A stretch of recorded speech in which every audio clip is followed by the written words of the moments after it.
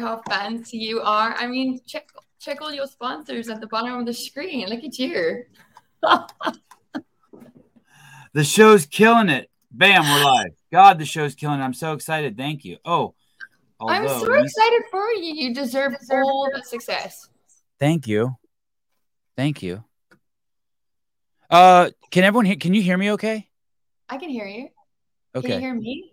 I can. I just got some new, I've been having some technical difficulties, and you're the first person with some new equipment today. Oh, yeah, you sound good. Well, I've been using StreamYard as well, and I was having awful difficulties the last couple of days. Okay, you sound good now. Hey, do you have a microphone? Is that a microphone down there? Yeah. Oh, I like that. Let me see. Will you tap on it like this?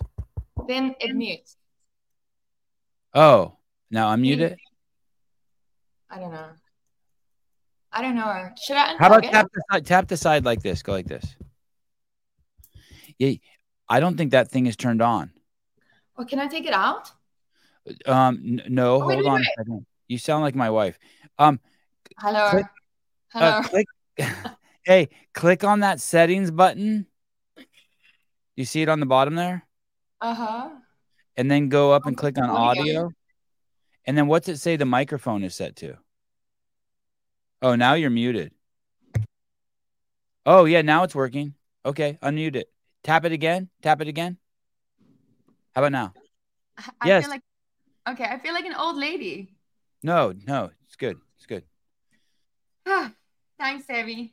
You were always so good with technology. Thank you. I'm trying. That's good. It's good for the listeners to hear that. They try to make fun of me. Philip Kelly. Do? What? Yeah. They make fun of you? Oh. Constantly. Philip Kelly, I can't take it out.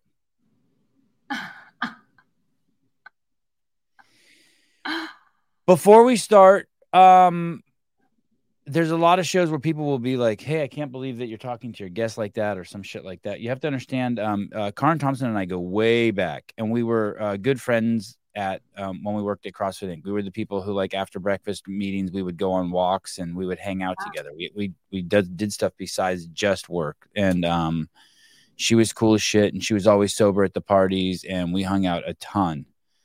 So... But I haven't really caught up with you. I mean, I text with you, hi, or we celebrate each other's successes. Yeah. But I haven't talked to you talk to you in a while.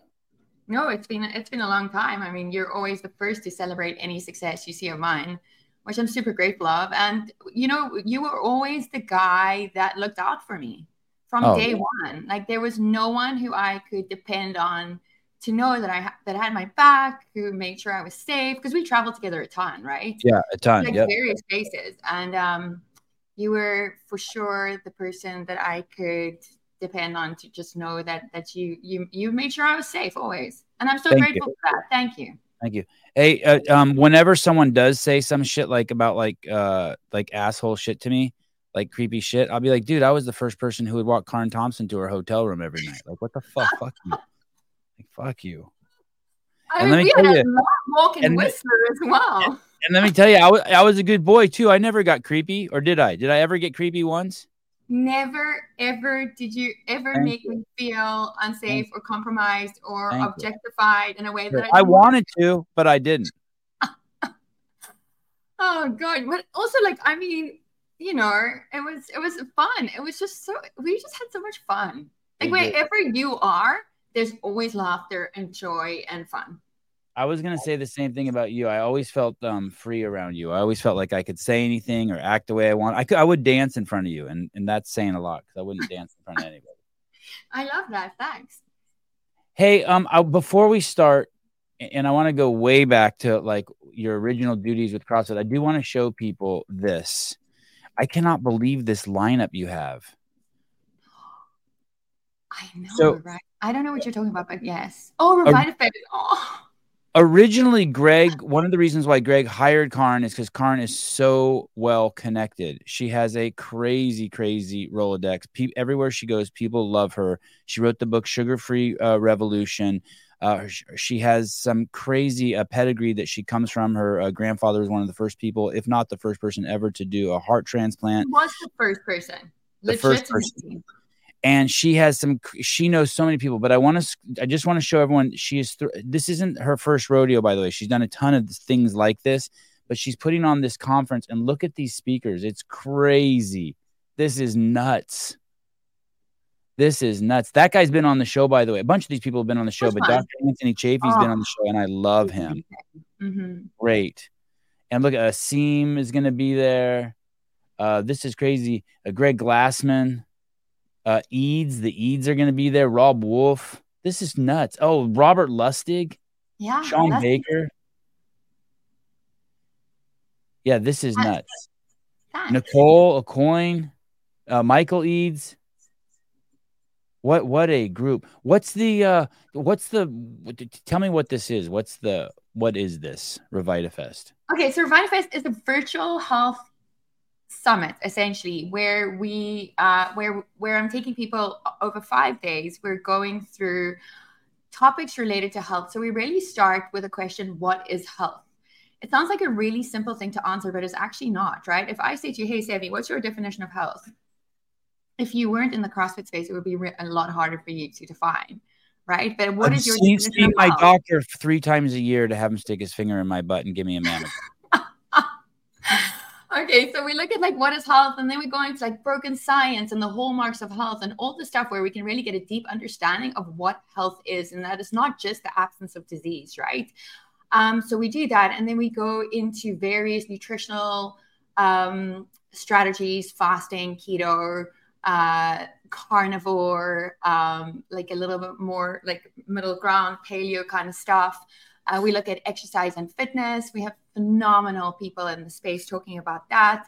And then we also go into relationships and orgasm and like a whole lot of like really fun topics. It goes there? Yeah, we're talking about sex and relationships. And so it's a holistic view of health. Although I don't like the word holistic, it's a good description of what it is. It's an overview of health in all, like in various components. And by interviewing these experts, the biggest thing that came out was that like our health is so dependent not only on our biomarkers and the food we eat and the exercise we do, but it's so much based on community and mindset as well. And so those two factors are so important in determining not how healthy we are right now only, but how healthy we are going to be in the future. So it's been fascinating. Anyway, so it's a 5-day virtual event. It's going to be available for 90 days after. All pre-recorded. It's me basically interviewing people for 20 minutes or a little bit longer, depending on how interesting they are. Not saying the people who are doing 20 minutes aren't interesting, but sometimes, the conversations just kind of carry on and you don't want to end. So that's what it is. And the whole concept came from, I lost my job with CrossFit, and then I was like, what the heck am I going to do? And I decided I was going to do what I knew how to do, and that was organize like a health summit, because that's really what I love doing. Love bringing people together, love education. And then also I'd gone to Coachella this year for the first time. Oh, will you guys come with me next year?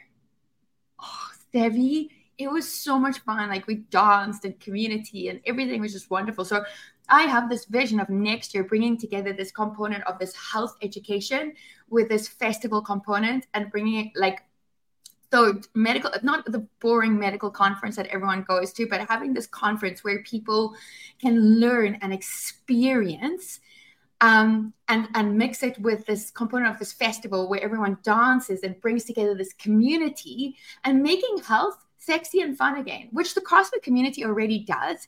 But, the CrossFit community reaches a certain amount of people, but we need to spread this message even further. So eventually, this will be a live. You're hoping this will be a live with a festive feel to it. Yeah, with music and dancing and celebration and everything. And Karen, sort of a pivot, but not a pivot. You also just celebrated your 19 years of sobriety. I did on Thursday. Yeah, congratulations. And some people might.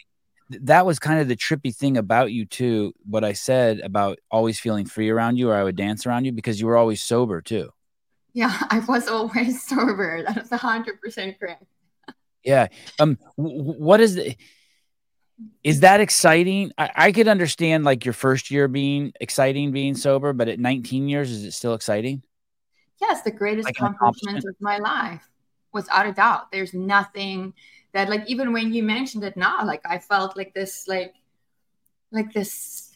my, I took a breath. Like I was like, this is incredible. I'm so grateful for this sober life. There's nothing I want more. And you have two sons?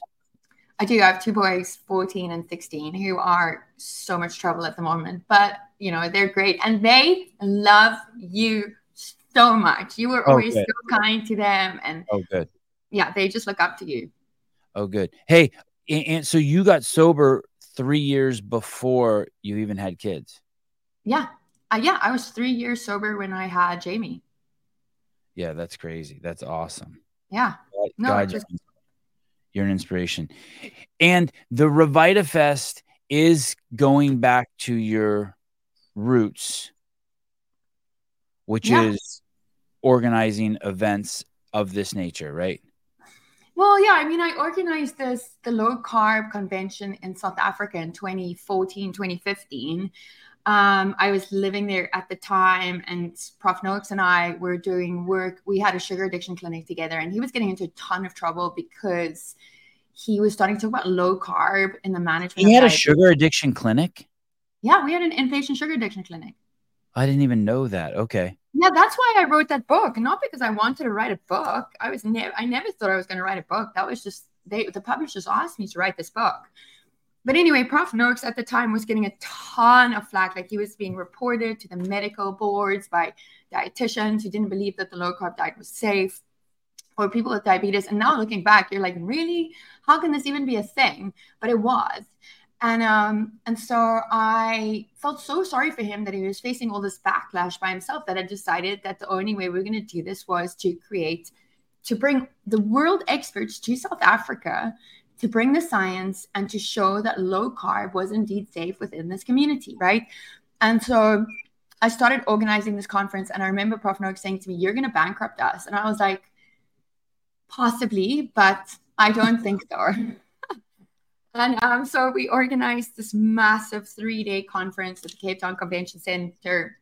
I reached out to Gary Taubes and Eric Westman and Jay Wortman and Asim and like a whole lot of people. And everyone said yes, because they had never, ever been in the same space together. They'd all felt like these isolated people in this landscape where they knew this truth, but no one was willing to stand together. And so when they came to Cape Town, it was the first time that many of them who'd been communicating online had come together in the same space.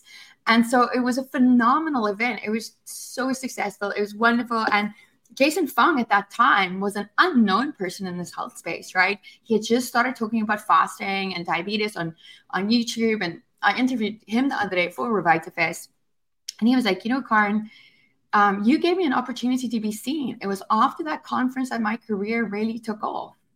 And I mean, that was like the biggest compliment in the whole world. And so I'm so grateful that Jason, anytime I ask him something, he just says yes. He's a phenomenal human, honestly. I love him. And if you look at the guy, he's on the top row, second from the left. That's Jason Fung. He also has a video where he spoke at the CrossFit Health Conference, which of course Karen organized, and it is the most popular video on CrossFit.com in, I don't know, the last 3-4 years, 5 years. So you can just put them in order of most popular, and you can hear him speaking. And that was a huge get for CrossFit that Karen brought him to speak at the games that year.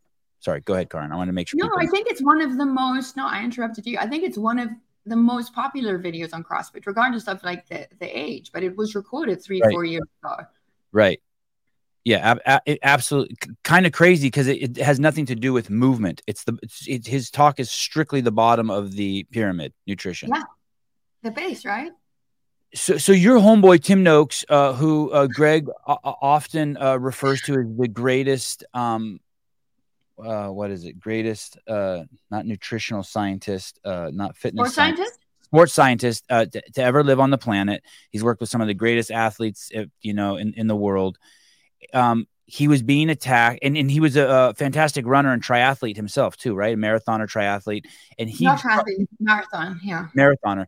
He was he came down with type 2 diabetes, and it sent him on a journey to try to find the cure. He went low carb, and then you're saying through that that disturbed the status quo in South Africa. The powers that be tried to take away his medical license. And then one of the things to fight back is you brought in experts from all over the world and did a conference saying like, hey, look at all these smart people also say low carb is the way. Yeah, absolutely. And we made like the front page of the newspapers, and we were all over the show, like everywhere. It was absolutely spectacular. It was really, I'm not like blowing my own horn, and it wasn't because of me. Like I literally was just the organizer, but it was incredible. It was honestly it was the best event I've ever done, without a doubt. This is no exaggeration, people. And Karin, stop me where I'm off, but basically this was a famous doctor who started telling people to stop basically eating refined carbohydrates. Yeah, and the country fucking attacked him and tried to take away his fucking medical degree. And then it cost him millions of dollars in legal fees. I think I remember Greg gave him like 50 grand to fight to help with his legal fees. Yeah, he then had to fight his case in court as well, because the dietitians then actually sued him. So the Health Professions Council of South Africa, just for saying don't eat refined carbohydrates. Well, this was from a tweet. A breastfeeding mom had asked if it was safe for her to eat low carb while she was breastfeeding. And he had responded saying something like, yeah, eat meat and vegetables. You know what I mean? Like basically like the CrossFit nutrition prescription. And they went off. Like they went crazy, went to the Health Professions Council of South Africa. They opened a case against Prof. Knox. And this was like all funded by, something bigger, because I had gotten approved. So in South Africa, it's called CPD, which is CME in the United States. I had gotten the conference in South Africa approved for that. And suddenly overnight, they decided to revoke it. And I was furious. I got on the call with this lady from the Health Professions Council of South Africa who had approved it. I was like, what is going on? This is bullshit. And she was like, I don't know what to tell you. The only thing I can tell you is that there was like the secret meeting with these dietitians, and we were told that under no circumstances was your conference allowed to be accredited any longer. And I was like, my lawyers will be in contact with you very shortly. And I remember turning to my husband, Steve, at the time, and I was like, Steve, I don't know how I'm going to afford this, but we've got to fight this. Like, this is the right thing to do. He was like, I'll remortgage the house. It's okay. Let's just do it. You do whatever you need to do. Yeah, you do whatever you need to do to fight this. I remember like getting on the call with the lawyer. We worked the whole night. We got all our evidence together. We went to them. We were like, listen, you do not want to get in this legal case with us. And they reinstated the points. Oh, they did? Yeah. Hey, if I wanted to put on a conference that said eating sugar is healthy, it is the way, it is the only way to my Father in the heavens and to blah, blah, blah. Could I do that? And no one would stop me? I think those conferences exist already. No one would stop me, right? No one would stop you. They'd be like, yes, absolutely, let's do it. In fact, where's Coca-Cola to sponsor and any of the junk food brands? You would make so much money. Seriously, so if I did a conference that said, hey, I want you to eat Top Ramen and Honey Nut Cheerios for every single meal, no one would stop me. No, because you know what? The dietary guidelines state that that's exactly what you should be doing. Hey, did you hear that YouTube is now making it that the AMA, American Medical Association, and World Health Organization, if you go against them? Yeah, I did. And I even saw Thomas DeLauer's Instagram post yesterday that was like, they're even I think owning the term sunlight.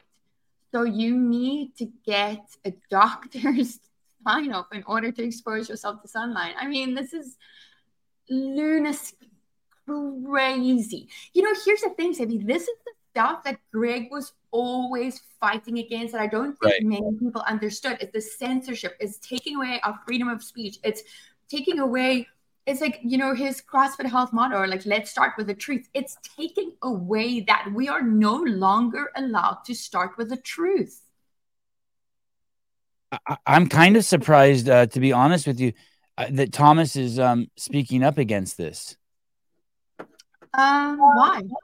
Because I know he makes his living in this area, and I'm sure I'm guessing he's concerned that they would shut him down for speaking the truth. I think I mean, his post was kind of mild, right? I don't Where? think. Which one? Oh, here it is. Oh, okay. Well, he did. He went for it. Under the new YouTube guidelines for health information, they've categorized sunlight in the medical category. This means that only content from doctors and approved sources can have videos on sunlight be visible. Sunlight, really? Houston, we have a problem. Good on you, Thomas. Yeah, totally. And I mean, Thomas is always one that kind of is very measured in his approach to, you know, to addressing things. And so when he speaks up, there's an issue. I need to like this post. How do I do that? Were you just banned from YouTube again? What did you do? Oh, this morning. You know what happened this morning is I was just told, Instagram told me they're giving me a 24-hour timeout. You know what actually happened though? What? Is I was typing something on a friend of mine's Instagram account. What's his name? Pedro. He has a podcast called Coffee Pods and Wads. Coffee Pods. Oh yeah. And I kept posting yes, and it would say it didn't post. So I posted again yes. And then he texts me on the side. He goes, dude, you've posted yes 9 times on my account already. I'm like, oh, it's telling me it's not sticking. And then so I think the next time I posted, they're like, hey, dude, we're giving you a timeout. But it's funny because on the next one that I told someone that they were mentally ill. And that was the one that got me. Wow, Sip. That's the one that got there me. You are. That's the one that got me. Joe Westerland, ask Karin about G-Bone. Who's G-Bone? I love Joe. I don't know. Joe texts me, who's G-Bone? Refresh my memory here. G-Bone. Joe Westerland, plumbers and electricians now significantly know more about carpentry than medical professionals know about diet and exercise and health. Totally. Same with mechanics. Same with auto mechanics. Totally. Yeah, it's crazy. Yeah. But there are good, don't get me wrong, there are good doctors out there. But there are. But I don't think the majority of them, I think I went to Kaiser the other day and the doctor gave me a list of things to do to be healthy. And number 1 was always cook with canola oil. Here's the thing, though. It's our healthcare system that's fucked up. Yeah. Doctors are not allowed to speak the truth. They will be penalized. They will lose their jobs as well. But I'm sure this guy just didn't know. Karin, he didn't know what autophagy was. I go, what do you think about autophagy? He goes, I don't know what that is. I go, what do you think about fasting? He goes, do not fool around with fasting. Oh my gosh. Okay, why did you go there, by the way? Just curious. What did I go there for?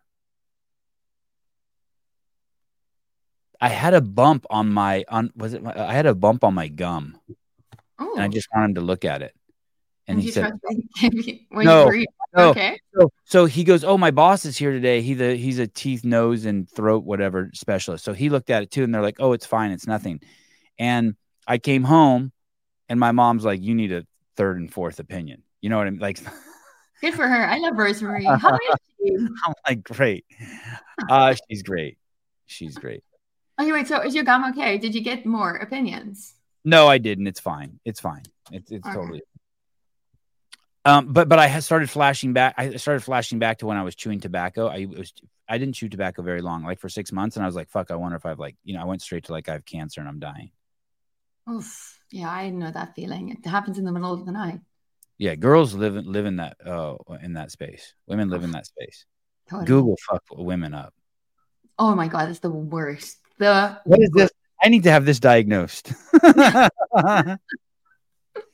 Hey.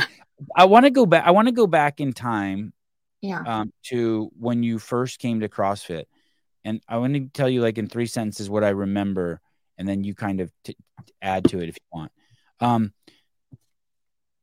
Greg had this pet project that was very serious, and he started a whole new department in the company about it, and it was called CrossFit Health.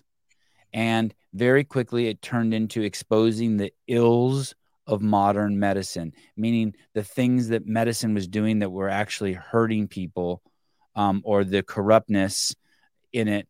And quickly, like I saw in your interview with Greg, everywhere he looked, he found it. It wasn't like he had to search for it. It was like every rock you looked up, there was fucking corruption, everything.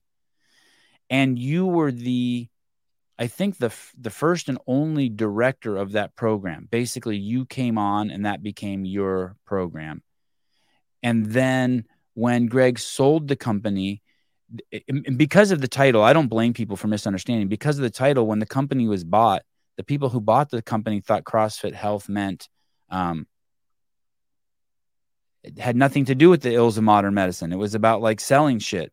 It was about like the healthcare space. Like, hey, let's bring doctors into the gyms and let's make sure people can get easy prescriptions at their gym. And it became kind of the opposite of what Greg was trying to push, is the way I took it. Greg was trying to be like trying to bring doctors in to educate them about CrossFit. And then when the company was sold, it became, hey, let's let doctors educate CrossFitters. Like the script got flipped. Yeah, it did. Can you go back? How did you first meet Greg? Can you tell me Oh, that? yeah. I was doing were you, I don't know if you were there. I think Jimmy was there.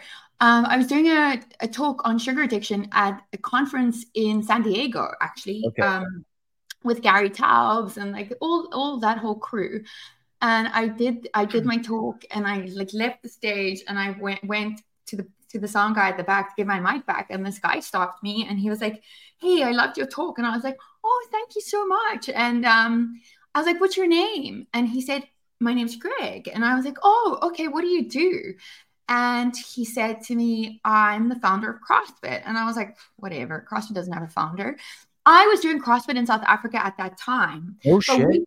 we didn't. What? Yeah, at my Yeah. son's school at a place Wow. called CrossFit Impy. So I would drop the boys at school and then walk across the parking lot to this little CrossFit box called CrossFit Impy. It was freaking amazing. But we didn't have, like, wherever the games were streamed, we didn't have access to those TV networks. I had no idea CrossFit had a founder. I thought CrossFit was a sport like football and cricket. Like, I never questioned where it came from. I just did it because I loved it and it was so effective. And the community was so great. And so I've been doing CrossFit. We didn't have access to the games or anything. I didn't know it existed. I don't think I was on Instagram much at all during that time because I had small kids. And so when Greg came up to me at this conference and told me that he was the founder of CrossFit, I was like, yeah, whatever. And also because my grandfather had done the first heart transplant, I was so used to people bullshitting, like being, oh yeah, I was on the first heart transplant. I was like, I never believe anything anyone says until they prove it to me. So, You I told went him on. that, he must have flipped. No, I didn't. I just kept Oh, quiet. I just was like, oh, okay. And so I texted my brother. I was like, hey, there's this guy. He says his name's Greg Glassman and that he's the founder of CrossFit. Like, is that true? And Tian came back to me immediately. He was like, yes, absolutely. Like, please get his autograph. I am obsessed with him because Tian had introduced me to CrossFit because he'd been living in London and was obsessed. And so anyway, so Greg and I became friends and we hung out. And then I invited him to South Africa to do a conference there with Prof. Noakes. And I was moving to the US anyway. We wanted to get our kids out of South Africa because it had become so dangerous. And there really wasn't much opportunity for like two little boys there. Karin, So we did were you moving. introduce Greg to Tim Noakes? He had never met Tim Noakes until you introduced I'd him? never met Tim Noakes. He said Tim Noakes Holy like never shit. really responded to him. And so I think, Greg was so grateful for the opportunity to meet Prof, and then to speak with him. And they, so And came now to they're South good Africa. friends. Now they're close friends. Yeah, Now they're great. now they Yeah. are. Yeah. Absolutely. Yeah, Prof. Noakes is so grateful to Greg. I mean, Prof. Noakes' CrossFit journey is phenomenal. Like this man, like I interviewed him for RevitaFest, and once again, he just mentioned like how CrossFit's changed his life. His trainer is like one of the most inspirational people in his life, and his body is different. His whole family is doing CrossFit, and this is a man who's like in his late 70s, who takes his shirt off during workouts. He's super conservative, but he's like busting out and living this free, wonderful existence. Yeah, that's Prof. This is a powerhouse of a man. He's very, very close to Karin. So Karin just throws his name around as if it's just like, a dear friend. It is a dear friend to Karin. But if you haven't read anything by Professor Noakes, you should at least go to his wiki page and learn who he is and his contribution to sports medicine. Okay, cool. Okay, so that's how you met him, and then you stayed in. How long before you worked for CrossFit after you met Greg, and how did that happen? Did the CrossFit Health didn't exist when he met you, right? No, no. It was just a concept. So then I moved to the US, moved to Palm Springs. We were going to set up this obesity center here. And then as I arrived here, Greg called me up and he was like, hey, I really want you to come work with me and set up this new division or whatever called CrossFit Health. And I was like, Okay, yeah, that sounds amazing. There's nothing I want to do more than be part of this big mission that you're obviously so passionate about. And the stuff that Greg had been doing was so impressive. Like the NSCA case, the way that he would go after big soda. Like I had never met somebody as brave as Greg in speaking the truth and standing up for people who have no voices, right? And what I've seen in working in the CrossFit community, nobody really understands the gravity of what Greg did. It looked like Greg was just wasting money or Greg was just like going after something else, but it's not, because the affiliates were established. They are the core of the business. It's the trainers. Like they keep CrossFit going, but Greg had to go against everything that threatened that livelihood, the professionalization of the CrossFit trainer. And he went after it fearlessly, fighting like everyone and everything, even when it made no sense to anybody else. And for that, I have so much respect, because, not only was he being attacked by external forces, but like he was being looked down on by people within the company as well at times. I also kind of went off tangent. No. I appreciate it. I get like that too when I hear his name. I also want to tell you guys something that was very interesting about Karn's position that I see happen over and over and over again. Just in the world, it's crazy. So Karn got this position, and I don't know if you're going to remember it like I did, but every Tom, Dick, and Harry that had a PhD or was a doctor started coming after her position. So imagine they make Karn the head of the CrossFit health department, and all these doctors and PhDs come out of the department and start trying to basically take her job. They start courting Greg to take her job, thinking that because that they were doctors or because they were PhDs, they could fucking run that department. And it was nuts, and they couldn't run the department.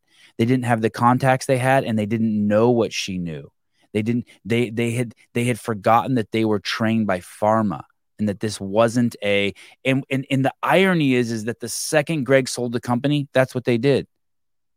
They basically replaced Karn. And I apologize. Maybe you're not allowed to talk about this or not, but the way I remember it happened is as soon as the company was sold, they replaced her with a doctor who had no idea what CrossFit Health was really about, and it lost its way. It didn't become about finding exposing the ills of modern medicine.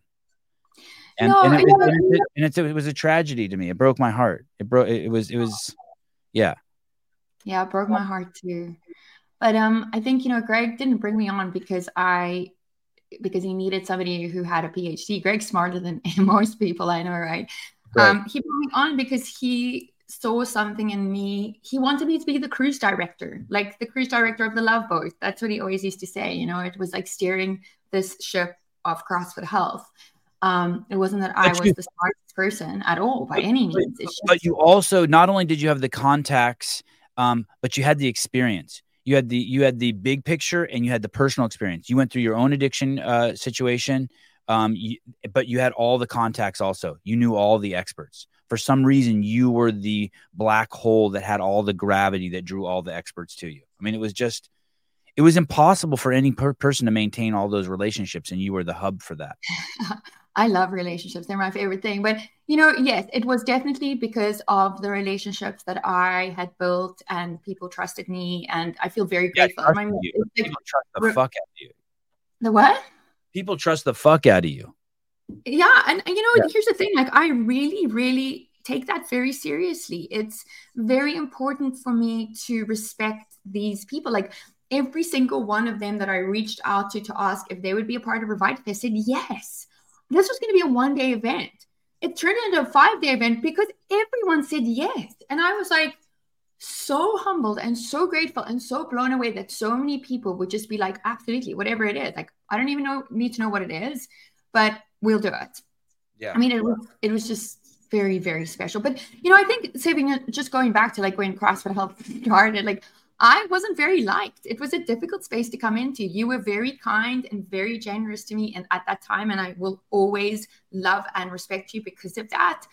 But it was, a lot of people didn't want this to happen. Like, it was not something that people embraced. Like, they did not understand the bigger picture of what CrossFit Health was, and that it wasn't that Greg wanted to necessarily like shift the entire company to become CrossFit Health, but he was so intent on protecting the affiliates and the trainers. Yeah. Yeah.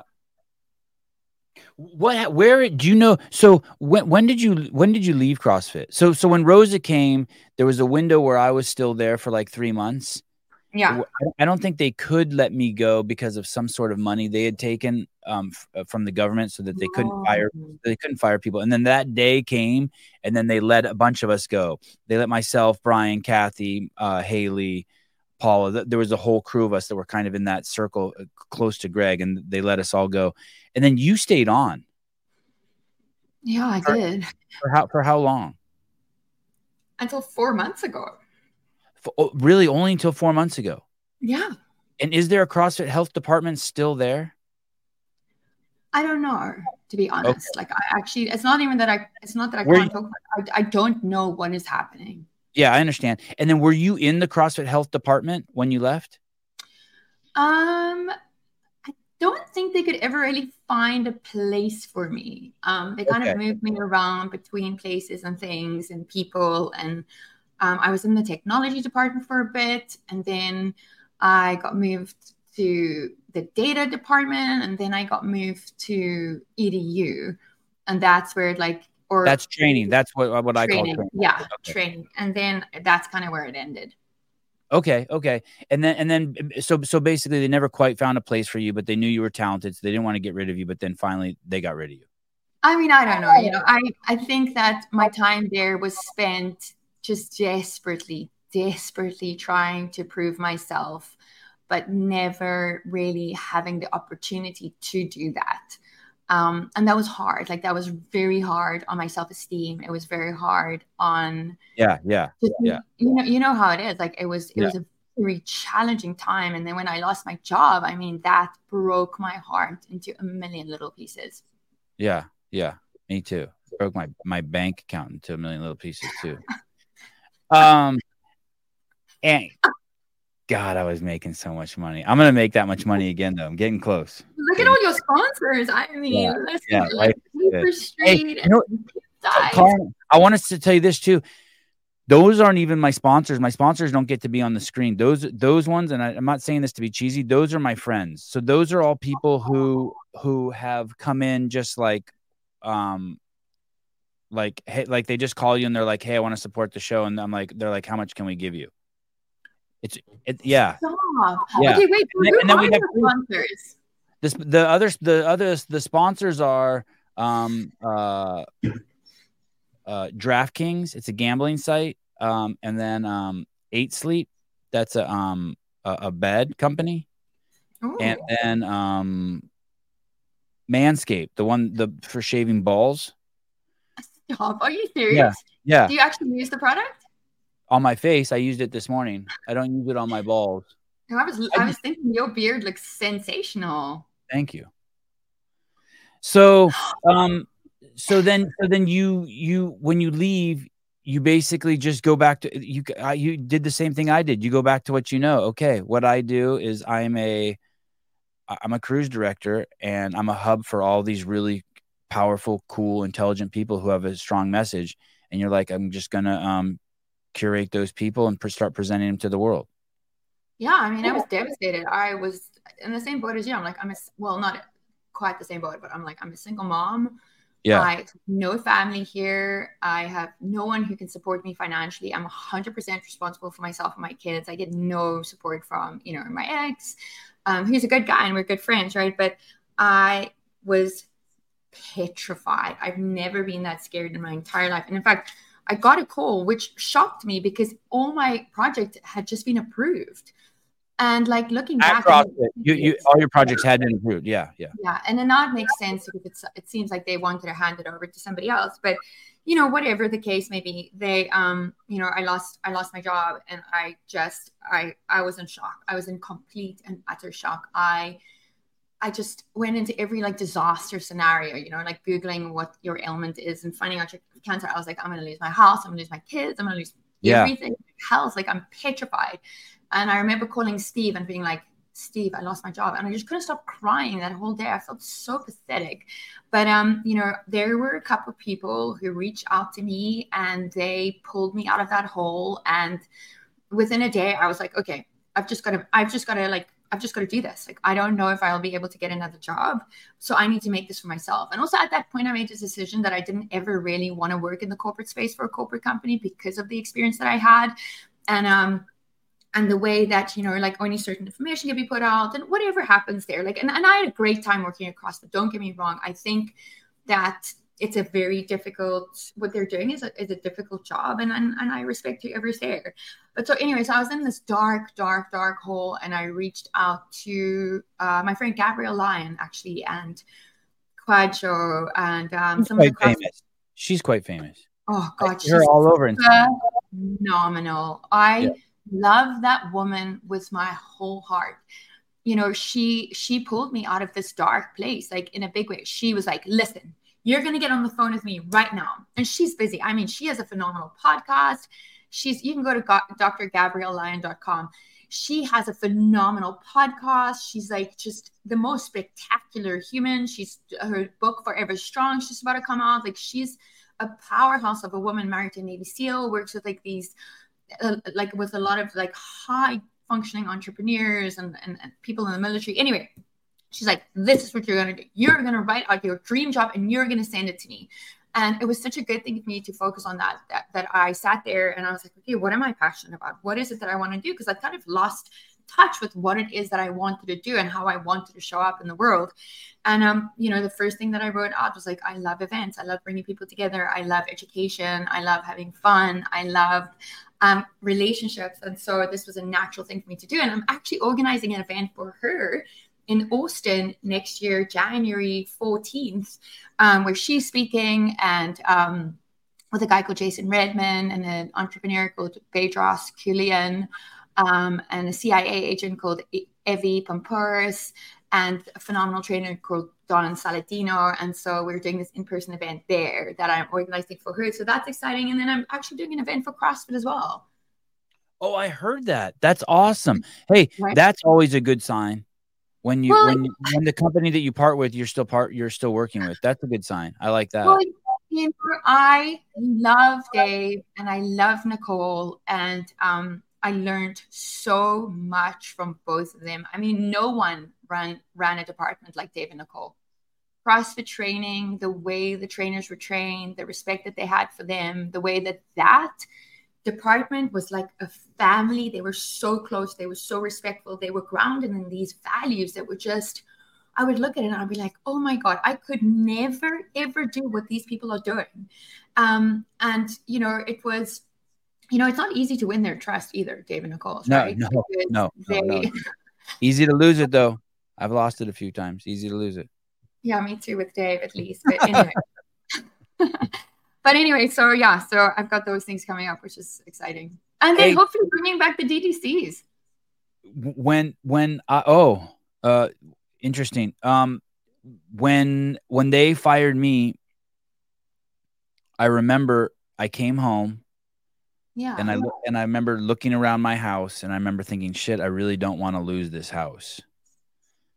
And I looked at my wife and I said, hey, I would rather live in a van with our kids than lose this house. Meaning, like, I'd rather like move in a van and rent the house out. And I remember her saying, yeah, sure, we could live in a van with the kids. And as soon as she said that, I felt this weight of the world. Do you know what I mean? Like lift off of me. And you know what's interesting too, Karin? My story is the same way. I had the same way that Gabrielle Lyons, like, kind of like, hey, slapped you around a little bit. That's what Dave and Souza and my wife did too. They just hey, numbnut, stop fucking wasting energy on tripping, and start putting that energy into doing something you want to do. Yeah, no, I mean, I hear you. Dave was Dave was honestly, like, when I lost my job, he was phenomenal. He was kind. Dave was, yeah. Wow. Yeah, and Nicole. I didn't even know you had a relationship like that with him. I mean, I don't really have a relationship with Dave by any means, but he was very kind. He was very kind. He was really going to hate the fact that I'm saying this on air. But yeah, I was kind of surprised how kind he was. I mean, he went out of his way to fucking like come over to my house and like pick me up. Oh, in his own way. You know what I there mean? is a Yeah. heart in there. Well, that's good to hear. That makes me really happy to hear that. Don't be homeless twice, please. Okay, fine. Yes, please don't. Wad Zombie. Thanks, What Zombie, for supporting Savvy. Yeah, all these dudes are great. Oh, So then so this is where you're at now, and you're throwing this event, and then so you have two other events lined up. The one with Gabrielle Lyons on January 14th, and what are you doing for CrossFit? What's the event you're helping them put on? I don't know if I'm allowed to talk about it, so I don't Okay. know. We might Can have to do another segment. Okay, great. I would love to talk about it when you can. Can But you it's tell? really freaking exciting, like beyond It is? exciting, like phenomenal. Can you tell me, is it in 2023 or 2024? 24 Okay, exciting. February. Can you tell me if it's related to the games at all? No, I love the games though. It's super fun, and I can't Yeah. believe they're moving to Fort Worth. It looks spectacular, and Dave's back and in charge. So it's going to be bigger and better than ever before. Like, I love the games. Like, we all used to be together at the games. It was the best. It was the best. Hey, I'm going to switch gears here. What's it look like if someone's if someone's like, I wonder if I'm addicted to sugar? What does that look like? Well, it's any addiction. The definition really is the compulsive pursuit of a behavior or substance despite the negative consequences, right? So you are eating sugar or refined carbs or junk food despite like being morbidly obese or diabetic, or it affecting your health or your well-being in a negative way. Like you're secretly doing it, you're spending money you don't have to do it. So it's like this compulsive pursuit where like no consequences matter and you can't stop no matter what. It's the same with alcohol. It's the same with drugs. It really is doing something despite the severe negative consequences it has on your health, your relationships, your financial well-being, your psychological, like your mental space. Yeah. So what does it look like for sugar? I mean, it's hard. I started out saying it was just like sugar addiction, but really it's refined carb addiction. It's this combination of sugar, salt, sugar, and fat really being the vegetable oils and that stuff. Like the research that's coming out is that like that stuff is so poisonous and so toxic, and probably worse for you than just having like pure sugar, right? So junk food is chemically engineered to make us want to eat more. It's something that's called the bliss point, that these food engineers, there are chemical engineers that engineers food to be highly palatable, but it doesn't allow us to realize that we're satiated. That's why you can eat Oreos or junk food and you can just keep eating and eating and eating, but you can't do that with broccoli, and you can't do that with roast chicken, and you can't do that with steak. Your body's gonna be like, I cannot have any more of that, but you can keep eating this junk food because it overrides your biological systems, right? And you move from this way of eating homeostatically to becoming this hedonic eater, which is eating for pleasure. So everything in your life becomes about this constant seeking of pleasure. And then you need more and more of the substance to reach the same pleasure, for the same dopamine to be released, for the same high to be experienced, right? And so, we look at sugar and refined carbs and junk food, and we look at it and we're like, well, it's not really an addictive substance because there's not somebody lying in the gutter with a needle in their arm. But look at the burden of chronic disease in our country. I mean, come on.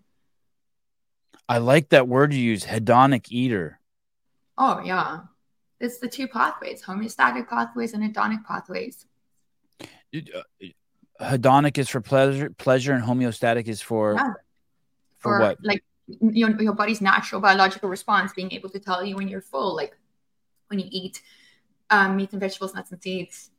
Like you can eat to a point where your body's like, I'm full, I'm satiated, I cannot have any more. Whereas if you were having chocolate cake, you could have 10 times the calories that you did in the like chicken and broccoli, right? But you would just keep going because you're not eating to satiate yourself and to support your biological processes. You're eating for pleasure. Like there's no reason you're eating chocolate cake because you think your body needs that. This is going into the psychological realm, but I heard this guy say this thing the other day that I'm going to tell you in 1 second. But first, I'm going to tell you a quick story. So I saw this thing in Amazon. It came up, CBD gummies, right? Yeah. And I don't do CBD or THC. I don't do anything, but I ordered them, right? And they came, and I forgot they were there. And then And then I saw them there one night, and it was like 10 o'clock at night. I was putting like a light bulb away or something in a closet, and then there's the thing of CBD gummies. So I open it, I look, and it says to only have 2. So of course I eat 2 before I go to bed, and then I know I shouldn't be eating them. They're sweet in sugar, and they're covered in sugar. And then I go back again before I go to bed, and I eat like 8 more, right? And so I've had 10, and then like every other night for the next like 5 nights, I'm doing that. I'm eating like 10 before I go to bed, but I'm not eating them for the CBD. I'm eating them because it's candy, and I don't have candy Yes. in my life, but I'm eating them because they're candy. But as I'm eating them, I hear my brain telling me, the voice in my head saying, you shouldn't have 1, let alone 10. I mean, it's like really calm. It's just telling me like, dude, what are you doing? It's so chill. Well, it's the same with yesterday. Yeah. So let me just add this one thing, and then I'll hand it over to you. Yesterday, I heard a guy say this. It was an ex-con. He said, if you don't listen to yourself, no one will listen to you. And I don't know if that's algebra and balancing, but it kind of rocked me. I'm not even listening to myself, and I went straight to my kids. How do I expect my kids to listen to me? I'm not even listening to myself. Do you have any thoughts on that? But it kind of like it, right? There's 2 things here. One, we're talking about diet, but one, we're also talking about like this, I don't know, this bigger picture manifestation thing. How would I expect the world to listen to me if I'm not even listening to myself?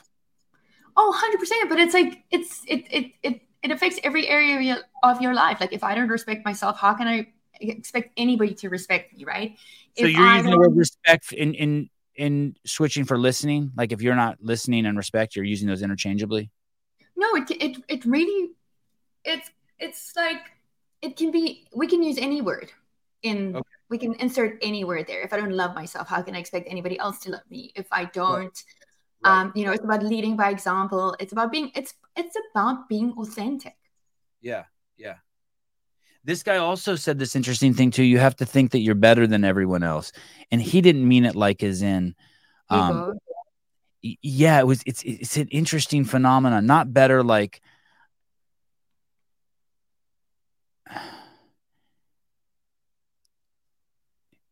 I took it as you have to believe in yourself to be the best at what you do.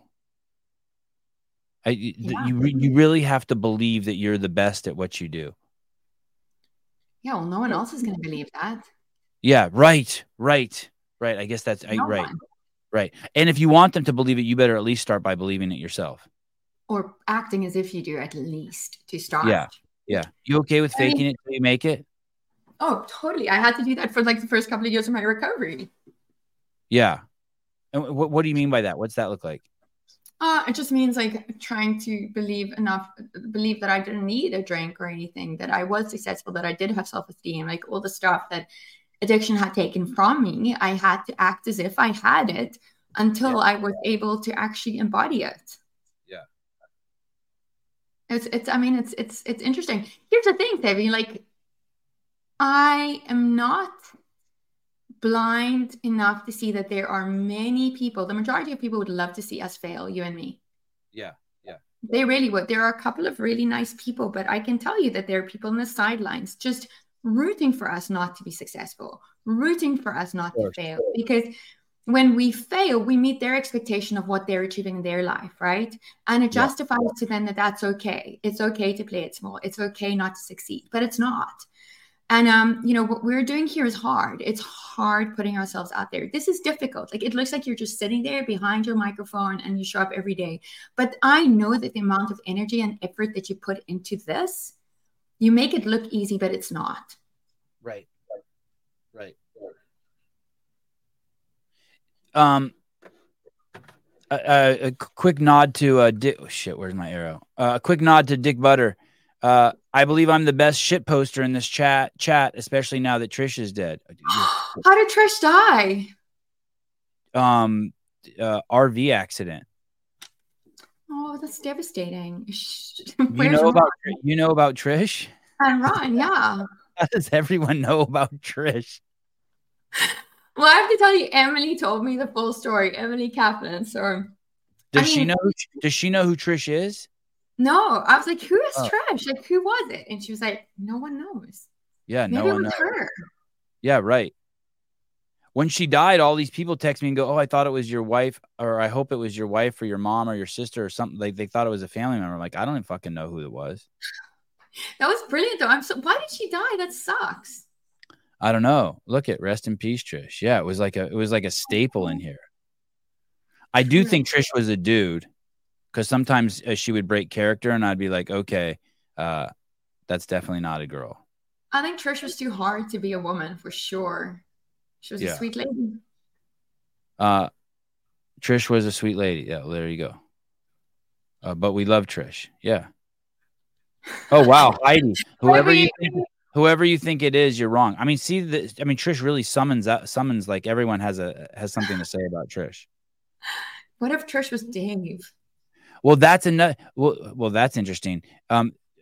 Here's another problem. So Rambler says, really, he died. And I tried to talk to Matt Souza about Trish, and he started acting like Trish was a real person. And then I had to I stop love the conversation that. because I started getting the EBGBs. I was like, oh, I can't Really? have it. Yeah, because I can't think of Trish as a real person. But some people in here like this, really, he died. So like Rambler's like making me feel like I'm confused about whether Trish is real or not. Look at Trish was an account. Yes. An accountant. Oh, fuck. Well, I love Trish. Trish was hysterical. But you know who I love more than Trish is Matt Souza. You do like Souza. Oh, I love that guy. Everyone What should have Matt Souza. brilliant human being in every way. Yeah, I owe him a lot. Totally. Dave is too busy to be Trish. Well, Dave can do many things, but yeah, I don't think Dave would stoop to that level for sure. How many speakers are there at the RevitaFest? I think like 35. We have some workshops and things as well. So, oh God, no. 50. 50. 50 Three. speakers. How are you able, you're the point of contact for all these people? Yeah. And I'm doing all the interviews as well. That is nuts. Yep, it really is.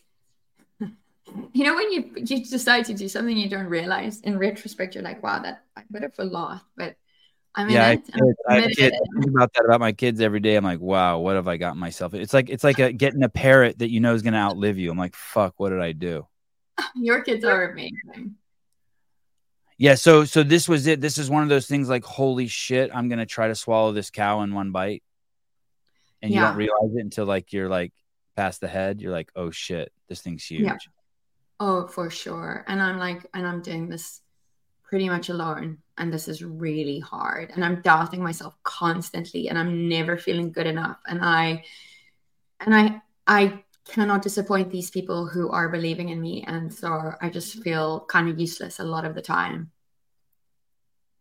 Um, that's kind of how I feel too. But Yeah. I feel I use it as fuel. I'm not Yeah. sure I'm not sure there's another way to do it. Yeah, well, here's the thing. Like, we have to challenge ourselves to grow and to be better. And so if I'm in a position where I'm constantly just fine and happy, I'm not growing. I am not changing and I'm not like getting better. And I never want to be in that space where I'm not getting better and not being surrounded by smarter people. Like, I'm making it a point to cut people out of my life that no longer serve a purpose. And I know that sounds callous and hard, but like, I want to be the very best version of myself. And there's never going to be the very best version. I'm never going to arrive at that. But if I constantly put myself in a room with people who are way smarter, way more successful, way better than me, then I'm always going to try and live just a little bit higher, and meet those expectations. My buddy Travis Bajent, who's the father of I Tyson know, Bajent. Travis, I arm wrestled with him. Right. Okay, so you know Travis. So And Travis I on the won. phone. Yeah. Of course you did. Mhm. Travis told me the other day, no, I don't have a parrot. Someone asked if I have. No, I don't have a parrot. I think Greg was offered to buy me a parrot. I'm like, no, please You no. are like a parrot. I don't. Yeah, I am Greg's parrot.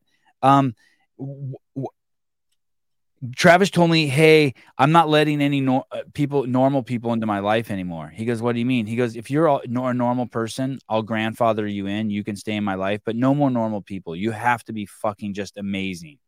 That's it. I'm done with normal people. And I kind of like, yeah, I fucking love that too. Hey, I want to ask you about, oh shit, you found it. Wow. Well, I just texted Travis, but that's Travis and Marianne DeMathy arm wrestling at the games. Oh, that looked like that was at like some concert at Petco. No, that was in Greg's suite at the games. Is DeMassey speaking? No, she's unfortunately not speaking. But you're still close with her. Oh yeah, I love her. Oh my gosh, Esteem's coming to California on Tuesday. We should all get together. Like he's doing an event with RFK Jr. in San Jose, and then I'm going to go to.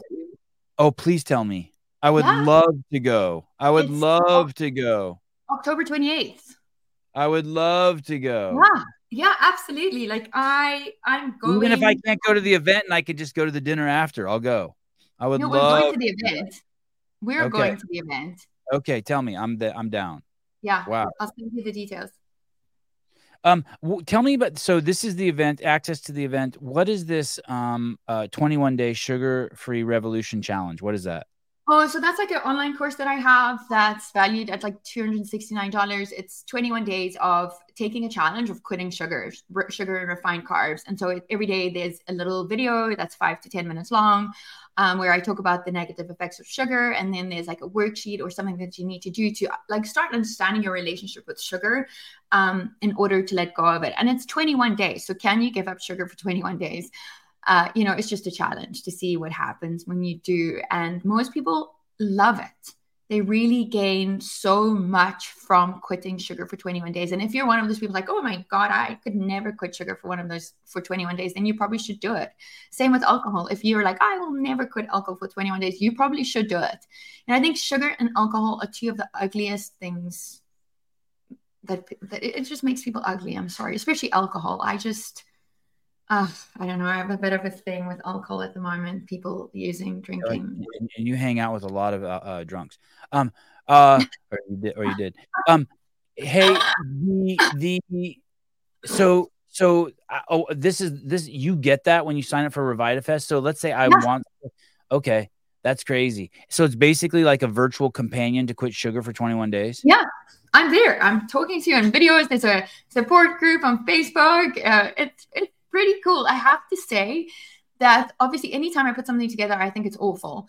But then I got a ton of people to test it. People that don't know me, people that have no desire, like have no need to just say nice things to me. I got them to test it. And the feedback was fantastic. The way that people lost, but like between 5 to 10 pounds in the 21-day period, depending on how much they had to lose, right? How their mood improved, how they felt so much better about themselves, how they then adopted this lifestyle going forward. It was so beautiful to witness, Debbie, like seeing how people started finding like the sweetness within and really started like deciding that there was more to life. And it's weird, like quitting sugar opened up other doors for them to explore life. It wasn't just about the sugar. Hey, so there it is.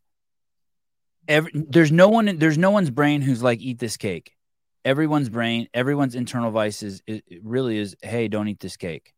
You should not be eating this. It's like that. It's so crazy. I say that thing about beauty too, that I was talking about the way people smell the other day and people didn't understand that. Like your internal voice is to be attracted. Your internal natural state, your healthiest, strongest state is to be attracted to healthy people's smells. And so you have people with makeup on and sunscreen on and deodorant on and all this shit on, and you're attracted to them. They're throwing you off your natural state. I know that's going to be a stretch for some people, but here's the thing. Going back to the sugar thing, you're not only going to quit eating sugar, but it's going to align you with your inner voice. Yeah. And so that's really where 51% of the benefit is. You think 49% of it's going to be, hey, you quit sugar. The other 51%, and when you're aligned with your voice, you're starting then to manifest shit. Yeah. Sevi, you hit the nail on the head there. Right? Yeah. And so you're kind of tricking yourself. It's kind of like CrossFit, putting yourself into like crazy fatigue state, like 100 burpees for time. You think you're getting exercise. You think you're building cardiovascular endurance, metabolic, you're being healthy, but really what you're doing is you're putting yourself into the 51% of the benefit is what people don't even realize they're doing. They're bringing themselves to the present, which it's the psychological piece that brings you to the present for a second, because you're just focused on your breath. All your other worries go away. You're like, fuck, I need to fucking breathe. Yeah. And yeah, the sugar thing's crazy. Quitting sugar, what a cool thing. Okay, so you get that.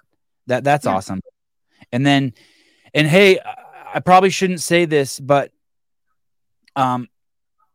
anyone who does that challenge too, like Karin is so easy to get a hold of, and she is so fucking responsive and so easy to take advantage of. So if you are on this trip and you're day 15, you're panicking, text her, DM her in her DMs and be like, hey, can I talk to you? Like, this lady is fucking cool. She is a giver. I do. I love helping people. I really do. That makes me the happiest, for sure. So do that before she starts her next event, and you can't get a hold of her. And then Stress Sleep Guide by Dr. Kirk Parsley. He's so fun. Kirk is amazing. Also, ex-Navy SEAL, became a physician for the Navy SEALs, like looked at like really like how sleep was affecting their mental state, and how a ton of them were taking Ambien. And it was just like, it was, you know, here's this like the highest performing population, elite population that we know, and how, you know, sleep is like just wreaking havoc with them. And so he did a ton of research into that, and he's like a big expert on sleep now. He's great, Sevi. I really want to connect you with him. You will love him. I'm looking for his book right now. He doesn't have an audio. That's not an audio book? No, it's like an ebook. Okay. I need an audio book. It's just an ebook. So Stress Sleep Guide. So he talks about like sleep hygiene and creating a sleep environment. And you know, the Navy SEAL techniques of like scanning your body when you sleep. He's not so I was speaking to him the other day, and he was like, you know, when you can't sleep, the general advice is to get up and go do something else, make yourself a cup of tea. It's like, that's bullshit. Like, what you need to do is you need to get back into, you need to stay in bed, and you need to like work through it, and you need to calm your mind, because it's all sitting here. It's like all in your head. You know, when you can't sleep, it's like it's in your head. So he helps you address those factors in sleep. And then he has some supplements, but he doesn't push them at all in any way. Like, he's like, have trouble sleeping and then get up and make a tea. Yeah. So he was saying to me, like, women generally tend to have a more difficult time falling asleep, but then they stay asleep, right? And then he was like, men generally can fall asleep, but then they wake up. Oh yeah, that's my wife. My wife had you nailed it. Yeah, I can fall asleep. That's what Kurt told me. Yeah. So, anyway, so he has these, like, he's just great. Like, he's just so cool. He's like this rebellious ex-Navy SEAL physician. He's great. I love him. Yeah, I want him. I want him. Sure. He's so great. Oh, he's just the best. He's so cool. And then he does a ton of work in psychedelics as well, like looking at psychedelics with PTSD. But I really just spoke to him about the sleep stuff. I'm gonna drugs are bad. Drugs are bad. My podcast for the psychedelic stuff. Oh, I found him. Navy SEAL MD CEO Dr. Oh, okay. I follow him now. Yeah, he's awesome. Okay, I'm gonna invite him on the podcast. Yeah, you should. He's so AIRK. Look at you already. Look at this has turned into like you're helping me. You're organizing something for me. Okay, who else do we need on your show? Love to have you on my podcast. Okay. Then you get access to the 2% transformation system, unleash your full potential, and achieve lasting change by Jono Proudfoot, Native American. Jono Proudfoot. Okay, Jono is a South African. He wrote the Real Meal Revolution with Prof. Noakes. Jono is my mastermind behind the Real Meal Revolution. He conceptualized it. He came up with it, and he's the guy that made it happen. He approached Prof. Noakes, and he was like, hey, we've got to do this. It became a runaway bestseller. It was on the top of the bestseller for the longest time. And I know you know the book, and I know Prof. Noakes loves, Greg loves the book as well. Yep. I know the book. Here it is. I got it. Yeah, that's Jono. Wow. Jono is a phenomenal human being, honestly. Is he speaking at the event? Yes. Shit. All right. He's actually doing a workshop. He's hosting a workshop where people can kind of like, so not only do you get the transformation system that he has, like his online course, but he's also recording his own workshop for RevitaFest, where he is going to talk like the audience through transformation and like do it in person. Dude, this is crazy how much stuff you're giving people. There's more that I haven't even listed on the page. Hey, are you already working on your second one? Am I working on my second one? Kind of, I suppose, because I want it to be in person. Right. Do you I know need what state? sponsors on board to do that, huh? Do you know where you would do it? I don't know. I'm open to ideas. I mean, I live in Palm Springs, and so like Coachella was one of the biggest inspirations behind it. Also, I was thinking of like a cool venue. I want it to be outside. I want it to be in a stuffy hotel. I want it to be fun and exciting and, just great. Who should go to this? You get CEUs. What are CEUs? Oh, yeah. You get 8 CEUs. So like continuing education units for CrossFit. So for CrossFit trainers, I think level 2 and up, they need 36 CEUs to keep their credentials. And so RevitaFest has 18 of the 36 that they need. And so like you can, like if CrossFit trainers buy this, they can get 18 CEUs in one event. Yeah, that's crazy. You really do need that. So if someone has a level 2, you have to do continued education? Yeah, you do. They've changed the system of it. Okay. Shit. Awesome. I'm so excited about it. Holy shit. I'm so excited about it. When does it go live again? October what? October 17th, but we'll be selling it after that as well. It's just that it goes live on those dates. So 17th, 18th, 19th, 20, 21. 5 days. And then, the beautiful people in the CrossFit space, like Nicole Coyne's doing a workshop. She's just like the sweetest human in the whole world, honestly. Like, there are not, it's your level 3. Thank you. You're right. It's not level 2. So any level 3 has to have CEUs. Thank you so much. Jeez Louise. Yeah, so like Nicole Coyne, she's doing a workshop on nutrition, and she's just the sweetest human being that I know for sure. And then we're doing like some yoga and breath work from a CrossFitter called Tamra and Mark England, who have you heard of in Lifted Coaching? Also in the CrossFit space. No. In Lifted, like Enlightened, in Lifted? In Lifted with Mark England. He has a brilliant TEDx talk as well. So Mark's doing a workshop. He's actually doing a workshop as well on it's all about changing your narrative, right? So changing your narrative, changing your story, and then like changing your life because of it. And he's developed this, and he actually coached me. He did this it's about breath. So you and Haley will love it, because I still read Haley's little Breathing with Lily book.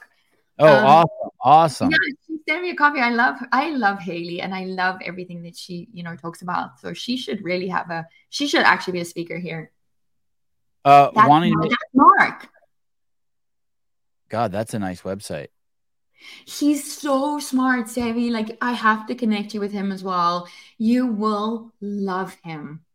What is I always hear this term imposter syndrome. Yes, that's what he talks. He helps you work through that. Imposter syndrome is a behavioral health phenomenon described as self-doubt of intellect, skills, or accomplishment among high-achieving individuals. What does imposter syndrome feel like? Uncomfortable feeling experience when you think you're unqualified and incompetent. Yeah. It feels like you're not meant to be where you are, and you're not qualified enough to be doing what you're doing, and that everyone's going to find out that you're a fraud and not believe in you, because that's how you feel about yourself, right?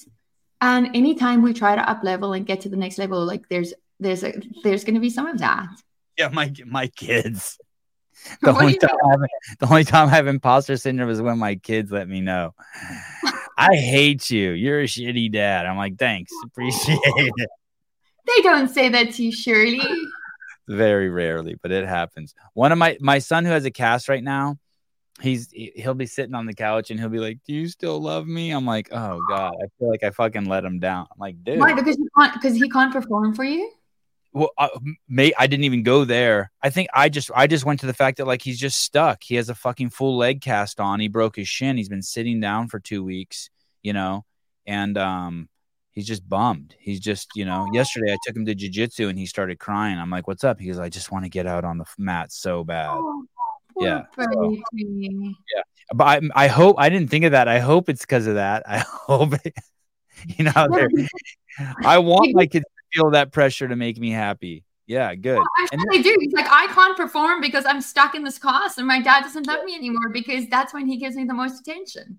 Yeah, it's funny. And someone's like, "Well, dude, at some point they're gonna rebel against that." I go, "That's great.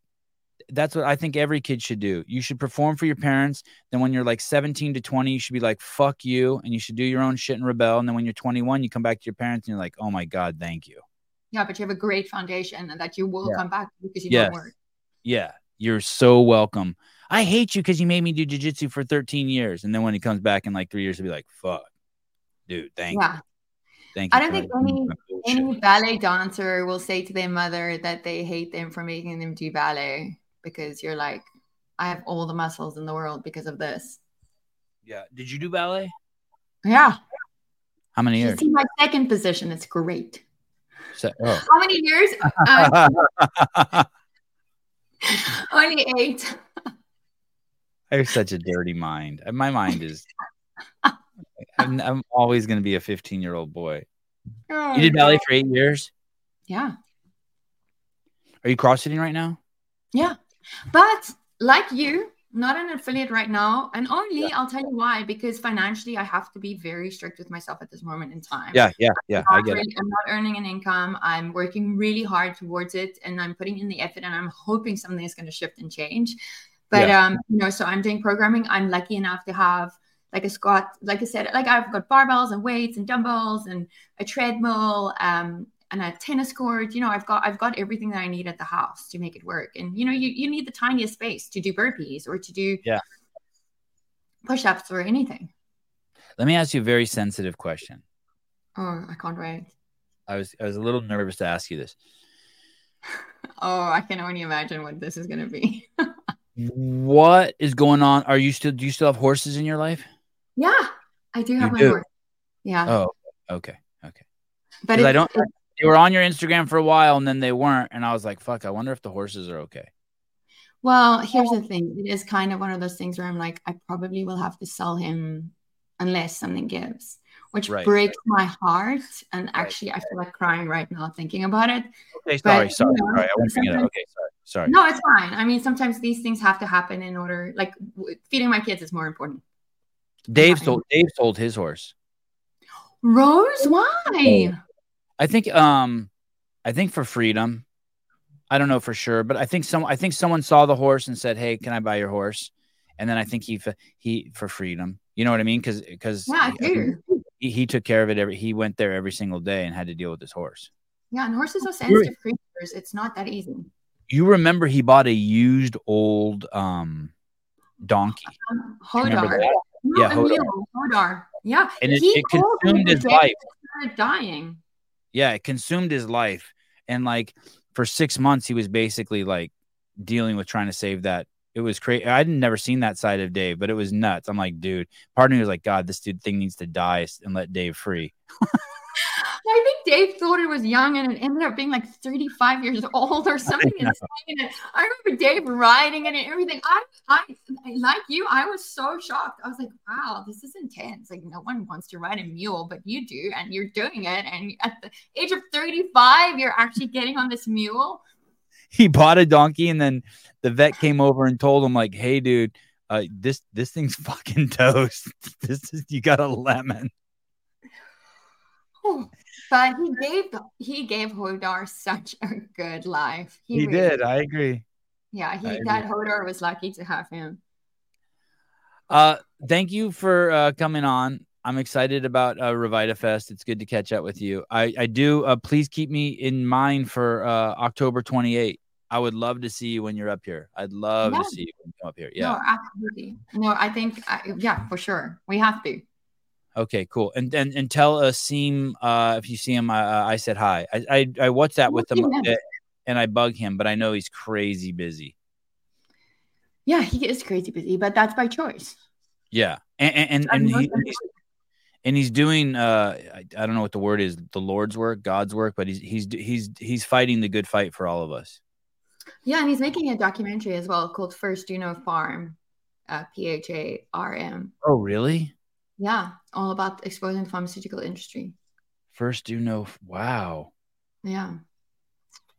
I wonder if he ever had. I wonder if he gets death threats. Yeah, he does. He'll share them with me. And I'll be like, I don't want to know. Like, why are you telling me this? We're friends. I actually don't. I really don't want to know. Wow. Okay, and he talked about it on Joe Rogan's podcast. Joe Rogan pledges support for game-changing drug industry expose movie, First Do No Harm. Wow. Yeah. So Joe and Nassim are good friends. And that means that Joe and I are going to be good friends soon. Oh, that's good too. Look at this. Wow. Good job, Asim. Yeah. I just subscribed to Asim Station. Oh, I didn't even know he had one. I haven't subscribed to that. I'm not a very good friend, am I? Give it a thumbs up. 594. All right. Hey, thank you. Oh my God. Thank you for having me on. It was so nice to spend time with you. Everyone go over to and there's a code. If you use RevitaFest, if you use the code Sevon, you get 50% off. Yeah. Only for you because we love you. Yeah, huh? Thank you. That's cool. Yeah, I love the 269 is like 134 for Okay. 18 PEUs. Okay. Sorry if someone registered during the middle of the show. I should have told you that sooner. Fuck. It's fine. I can refund them and reissue. Okay, awesome. Yeah. Okay. Look at Paulina. This was one of my favorite shows. I love you, Paulina. Do you know who that is? No, but she's great. She is great. Where is she? Tell me. She's a listener of the show, and then I got to meet her in person at Greg's Broken Science initiative in Arizona, and then she ended up now she works with Paper Street Coffee, one of my sponsors, one of my friends who's down here in the chat who's supported the podcast since the beginning. Oh, that's fabulous. That's really special. Hey, Debbie, what do you think about us bringing the DDCs back? Boy, I that would be amazing. That would be amazing. That would be pretty crazy. Yeah. I really, really, really, really, really like that. I loved those gatherings. I would like Greg to do anything at his house in Santa Cruz where people come and the local affiliates within 100 miles are invited, and there's smart talk there. I love all that smart talk stuff. Yeah. So, excuse me. All right, cool. Okay, I'll let you go. Talk to you soon. Thank you, Connor. Thanks for everything. Love to Haley and the boys. Thank you. Bye. Bye. Connor Thomson, RevitaFest. Stoked for. It would stress me out if 50 people, if I had to organize 50 people. Thank God for Souza. Holy shit, thank God for Souza. I don't have to talk to anyone I invite on the show, except for when they come on the show. Rambler, she is lovely. Legalized drug peddlers. Medical industry is fucked up. Yeah. I mean, that is what they are. Enjoy Dixon, 50%. That's super sweet. Wow, look at your avatar picture. Holy cow. Sleeky, DDC, but with Greg, right? Not under HQ? Yeah, I'm sure under Greg. Totally, 100%.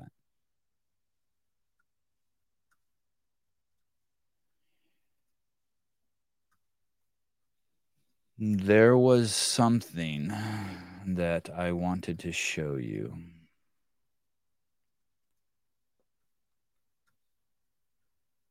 A friend of mine texted me yesterday. It was an interesting conversation. You guys want to talk about Tim Murray for a second? So all that stuff went down with the word retard and Mike Whittius and just all that stuff.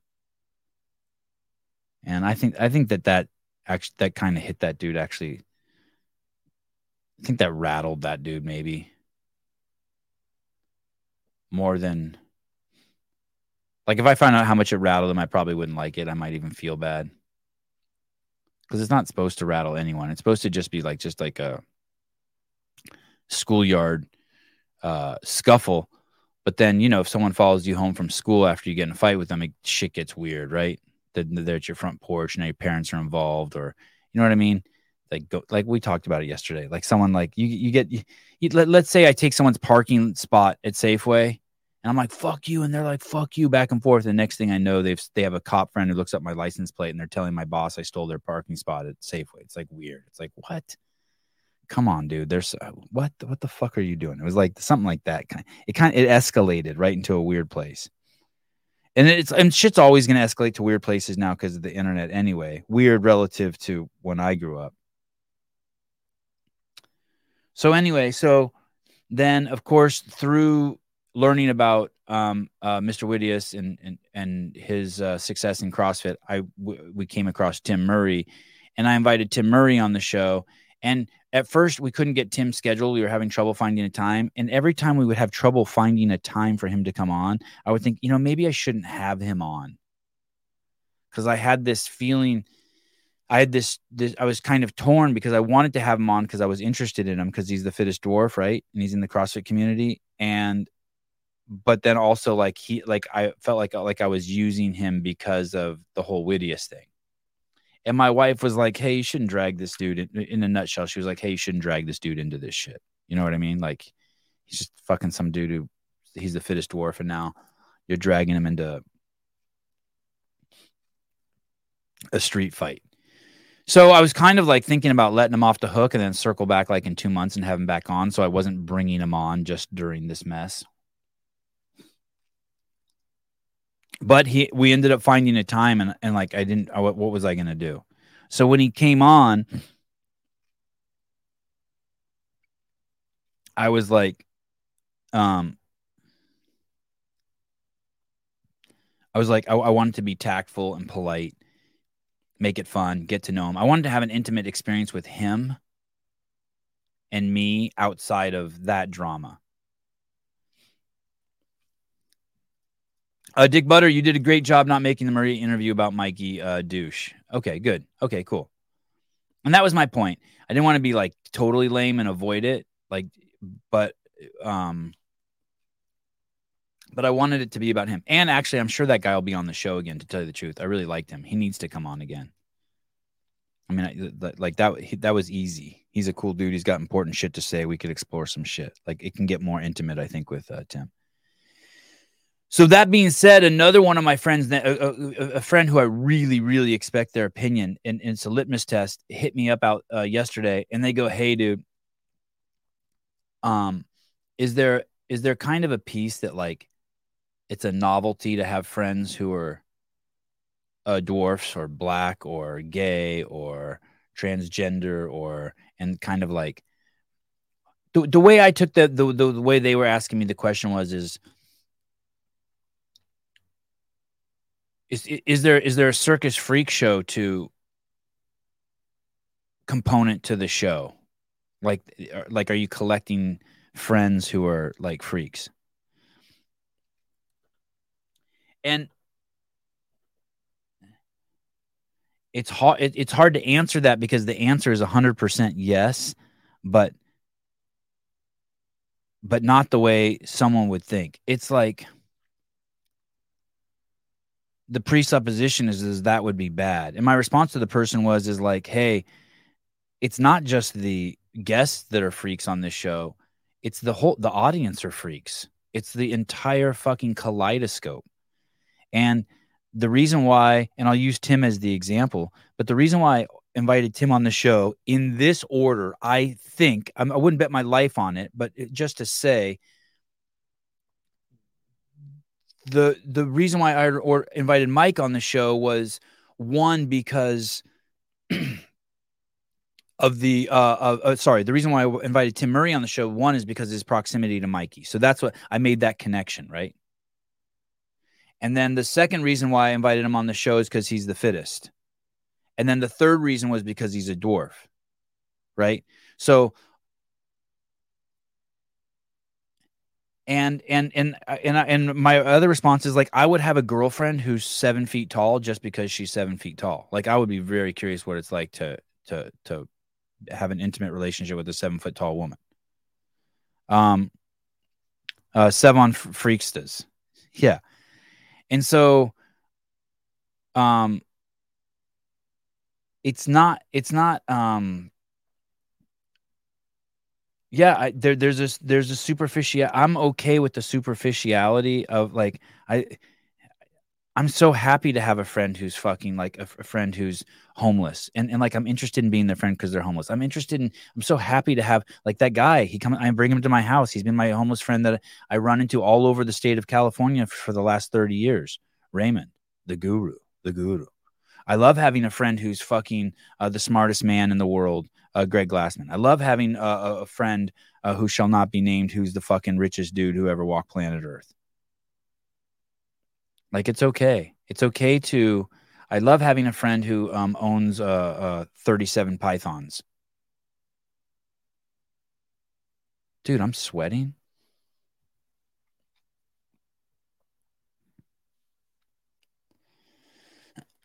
um even in this, oh, there you are, Mason Mitchell. So when I think of Mason Mitchell, I think of him as like a frat boy. And I never even had any frat boy friends. I always wanted frat boy friends. I just think of Mason Mitchell. I don't even know for sure. I assume him as buff, good looking, and can do a keg stand. You know what I mean? Like, and Mason Mitchell, so similar to Kill Tony. Many of the comedians he brings are retarded or have some type of disability, and they're all badasses. Yeah. I'm not interested. You're friends with Elon Musk? Maybe. I'm not interested in, and I am interested in completely normal people too, for the fact that they're just completely normal. But I would be lying to you if I told you that I have a significant more interest in, and I don't know who the fittest 55-year-old man and woman are, but I have a significantly greater interest in someone who's a dwarf, who's the fittest, than someone who's 55. Just, they're both interesting to me. But a dwarf's like a Kardashian, like for no apparent reason, all of a sudden they're famous every time they go outside. And it's a different lifestyle, and I'm curious. I would say this: if I was close with Tim, I would tell him like every dwarf should be fully taking advantage of the fact that they're a dwarf. 100, like the last thing I would be doing is want it to be accepted as normal. I would fucking work that shit. Every day I get older, I'm completely taking advantage of the fact that I'm older and I can get away with saying more and more. You are definitely a freak. Yeah. Yeah. Graciano's a perfect example. If you like him because he can thruster 300-pound for reps, I'm perfectly okay with that. That is fucking weird. Yeah. It's all, yes. Thank you. Yes. We can insert freak with anything. So, Jan Clark, the name calling has become Graciano. You are 100% a freak. I like Graciano for his thickness. His thickness. Yeah, his thickness. See. Mustache game's tight too. Saw it in person.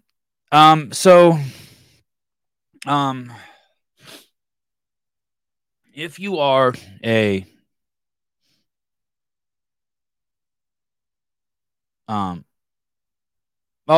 Shelby Neal, love her. I thought I loved her because she's young and red hair and fiery and overachiever, and she got like a homegirl vibe to her. Like her even more that her dad's black. Shelby Neal. Like her like 1% more. Redheaded, blue-eyed chick who's black. Not gonna lie. Like her more because she's black. Call me racist. What a fucking pleasant surprise. If her mom was Armenian, I'd probably like her 3% more. Or if she had some Jew in her. It's okay. The thing is I don't dislike anyone. It doesn't work the opposite way. So like affirmative action works the opposite way. I have to hurt someone who's white to help someone who's black. That's different.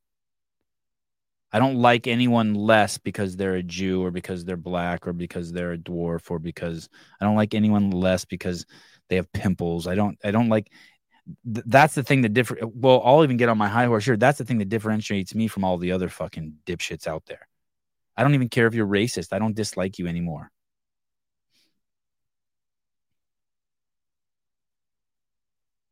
You know what's interesting? I was talking with Andrew Hiller on the phone yesterday. I'm pivoting a second. And one of the first time I was reminiscing with him with one of the first times I ever spoke with him on the phone. And of course the conversation went to race. And he basically said that he wouldn't have any friends who are racist. And if he had any friends who even used racial slurs, he wouldn't keep them around. And he told me about a friend that he had that used racial slurs. And he's like, yeah, I'm just not friends with the guy anymore. I'm not friends with him.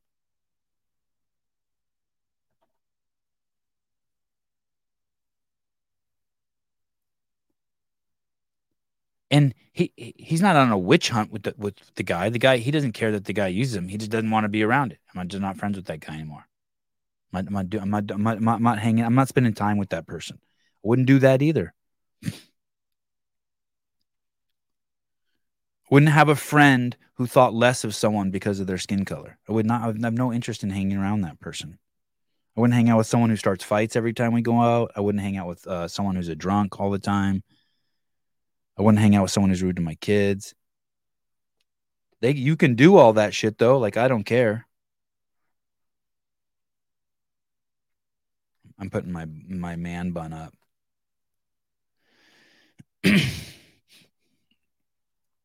But Sevy, he picks on the athletes. But Sevy. Hey, I got my new I got a new Roadcaster, my third one in a week now. I sent back my other one, and I think this one's fine. My Bluetooth is hooked up, my phone's hooked up. There's no weird sounds. This is awesome. How's my mic? Did you guys see the studio yesterday? That shit is dope. Melissa, don't you dare. Ken Walters gave me some great feedback on the camera setup. I didn't understand it, but yeah, the cameras need tweaking.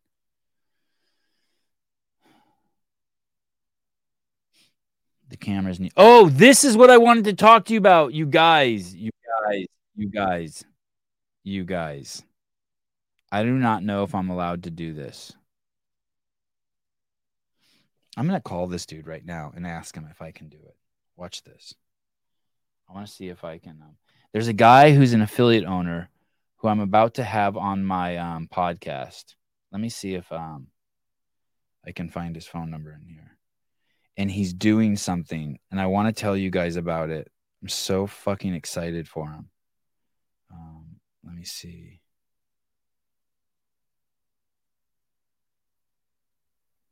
I don't even know how to say this guy's last name. Let me see if he'll answer his phone. Hold on.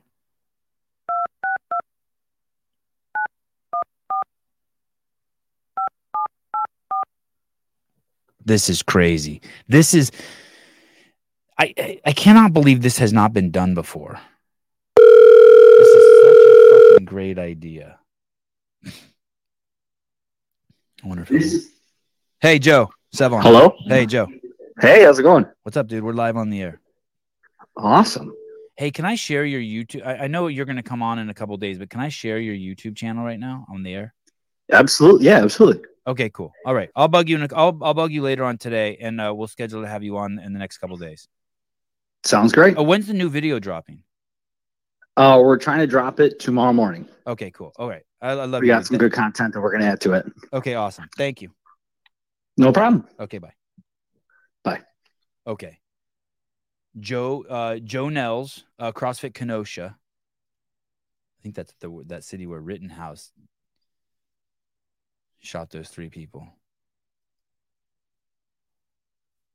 So this guy has a YouTube page. The first video has dropped, and it's called 30 for 30 with Joe Nels, CrossFit Kenosha.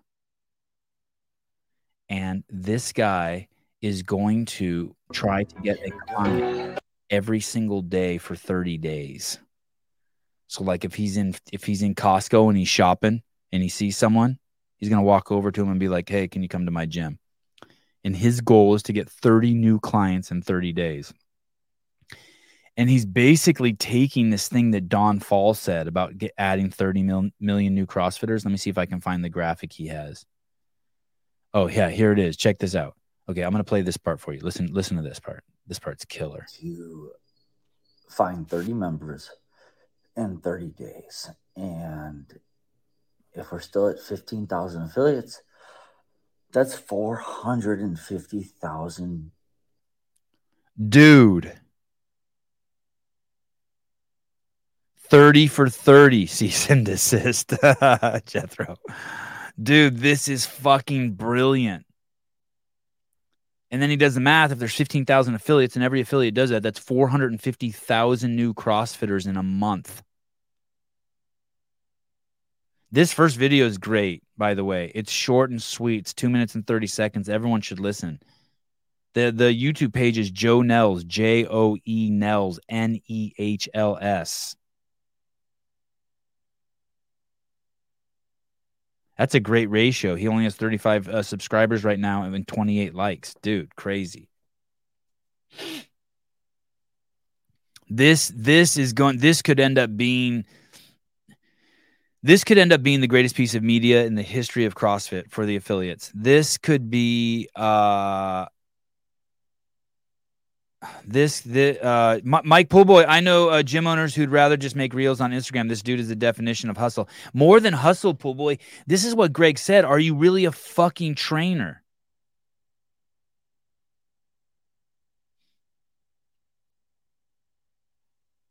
Are you really a trainer? The math ain't mathin'. 30 times 15,000. 45,000 plus add the 0. Seems right to me. The math ain't mathin'. Hey, this could be fucking absolutely huge. This could be better than Killing the Fat Man, which was the biggest series in the history of CrossFit, non-games material. This could be fucking nuts. This could be so fun. If you're an affiliate owner and you watch this, this could inspire the fuck out of you. He's basically, and dude, imagine how scared and nervous this guy must be to do this. He's just going to put it on the fucking line. And you know what? Even if he only gets 10, who gives a shit? If he gets 0, who gives a shit? But episode 1, I think he said drops tomorrow. Or shall I say episode 2, but the first one where it's going to actually show him, I think, trying to get a member. Mason Mitchell, Don just threw out Biden numbers. But the thing is, you say that, right? And I hear you, and I ain't hating. But I ain't hating on you, Mason. But if he does this, one, the content probably will go viral. It'll be fucking hilarious and fun. Yeah, there you go, Melissa. There you go. Great marketing, content, fun, engaging. Yeah, and most importantly, inspirational. Because then this guy's nothing special. The only thing special about this guy is he's doing it. He's putting himself out on the line. His whole accountability is going to be right here for all of us to see. Even though my screen's this way, I should point this way. Yeah, his whole accountability is oh, you know what I'm saying? We're all going to get to see him on that journey. Yeah, viral in the CF space is like 50,000 views. Yeah.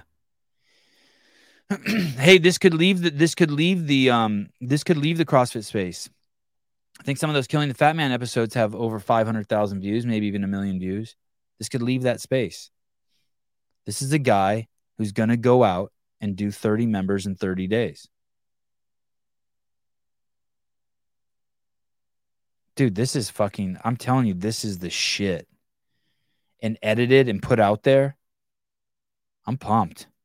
He's gonna come on the podcast in a few days. I want to also say this too. This is a guy who's taking advantage of all the resources he has. I can't even remember how I met this dude, but we text. I don't even know how I know him. And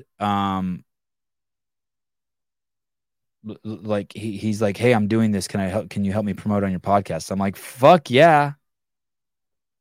Oh, I see what you mean, David Weed. 15,000 is Biden numbers. That's okay. Okay. 10,000. Either but that's insignificant. Don't fall into the weeds. Okay, I hear you though.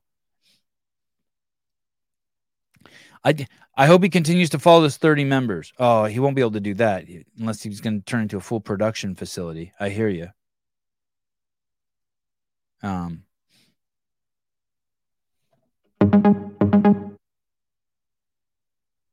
You love it. You love it. You love it, huh, Travis? You love it. I do love it. It's fucking brilliant. Dude, if he gets one member, it's a success. He's helping people. Well, if 15,000 affiliates get one member, that's a shitload of people. And how well, right, and a shitload of money. But if one, yeah, exactly. If one member stays at every gym every month, whatever that is, it's $2,000 to be a member at an affiliate. That's $2,000 times 15,000, and then times that by 30, times that by 12, and you have the infusion of cash into the ecosystem, which is fucking got to be a shitload of money. Yeah, Don's number is huge, which isn't reachable. I don't know, but I mean, look at stuff like just sending out email newsletters to huge audiences, and if you get a fucking 3% return, it's considered a success.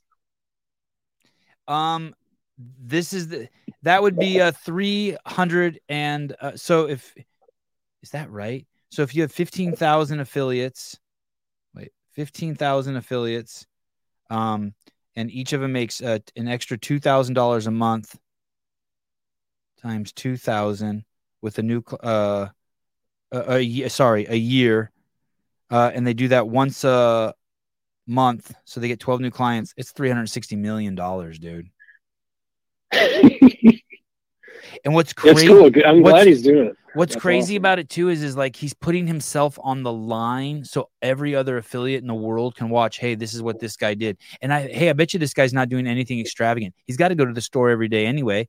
All he's doing is he's changing his mindset. When he stops at the gas station and pumps gas, he's looking around. Instead of for people like, well, if you're in Oakland, you're looking around to see if someone's going to rob you. But if you're in Kenosha, you're like, hey, let me see if I can see some motherfucker who needs to go to the gym. Oh, there's one. Let me go talk to him. Right. I got something to help save this. Hopefully he's got a good ego and is okay with rejection. Because, I mean, look at Hiller's video when he just asked people to do some fucking squats and how many times he got turned down. Right. So he's got to be, I'm sure he's ready for that. He knows he's not going to get 30 people in 30 days. Well, he might. But he's doing something. Hey, if you approach 10 people. If you approach 10 people. It's interesting. No, the reason I called, I just wanted to test your Roadcaster to see if you had it hooked up right. Oh, thank you. It sounds great, right? And it was instant. Yeah, good. It was yeah. instant. Good job. Good. Yeah, and I hooked it up yesterday. Nice work. Yeah, so I'm stoked. I had to buy 3 Roadcasters before I found one that worked. There you go. All right, thank you. Give your money back. All right, awesome. No, yeah, I did. Thank you. Okay, bye. Cool. Later. Bye. God, you guys fucking suck. Some of you guys are assholes in here. You fall into the weeds and we'll just worry about just stupid shit. Just be excited. Hard to sell. Look at all these people just arguing limitations. All these limitations. I'm not even bringing your shit up. Fuck your limitations. Go arguing for someone else. I'm fucking pumped for him. I'm fucking pumped. And hey, when he does this now for a whole year and he puts on 100 new clients this year at $2,000 a pop, his gym's making an extra $200,000 a year. And he's doing the fucking Conor McGregor dance, red panty night. I don't know. I think it's easier than cold calling. You're just walking up to just some dude who's 50 pounds overweight with his kids and being like, yo, I own a gym. You belong to a gym? And the guy's like, no. He's like, yo, come, bring your kids. Saturday, we got a class you can bring your kids to. Come, do it. Come on, I want to get you in shape. You want to live a long time because you love your kids? You can do 1,000 burpees on this dick, Cave Dastro.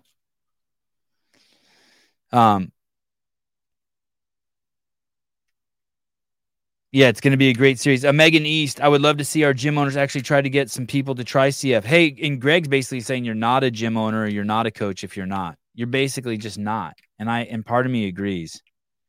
It's like you're not a Christian if you're not fucking like I'm more interested. I'm as equally interested as people who are living the Christian lifestyle as people who are trying to spread it. You don't got to be a fucking scumbag and tell people, hey, you're going to hell, but like drop some Jesus quotes. He would never he never would self-promote his gym or fitness. That's our job. If we don't bring friends, we won't be able to pay the bills. Yeah. It's such crazy ownership.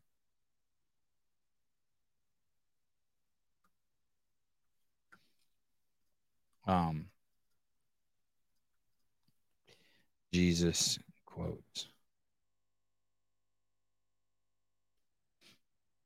Wow, there's so many sponsored links for Jesus quotes. I skip by all those. I don't do any. I skip by all the sponsored links. Fuck you, Google, and your money. For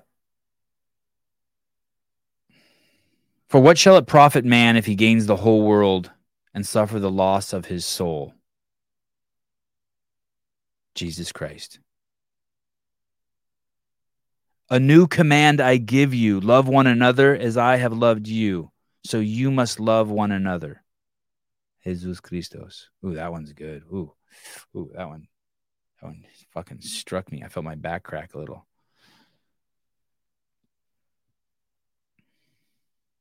That's like shit my mom would tell me. I wonder if she knew that was like Jesus Christ shit. Let the one among you who is without sin be the first to cast a stone.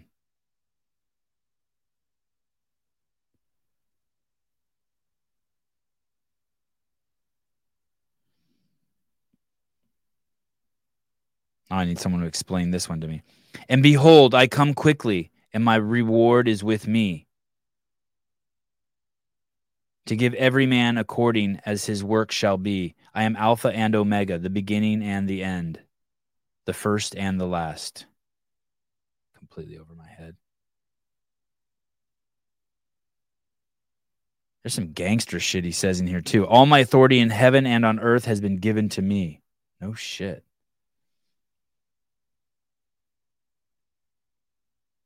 Oh, here we go. This one was appropriate for the show today. Do not be anxious about tomorrow, for tomorrow will be anxious for itself. Let the day's own trouble be sufficient for the day. Jesus Christ. And know that I am take two. And know that I am with you always, yes, to the end of time. Jesus Christ.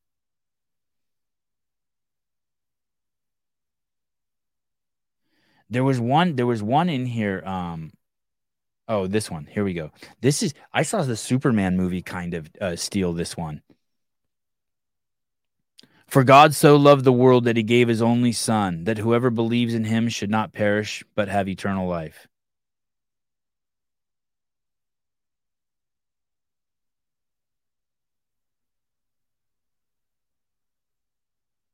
Okay, and this is my favorite one. Okay, and then we'll take a break from Jesus.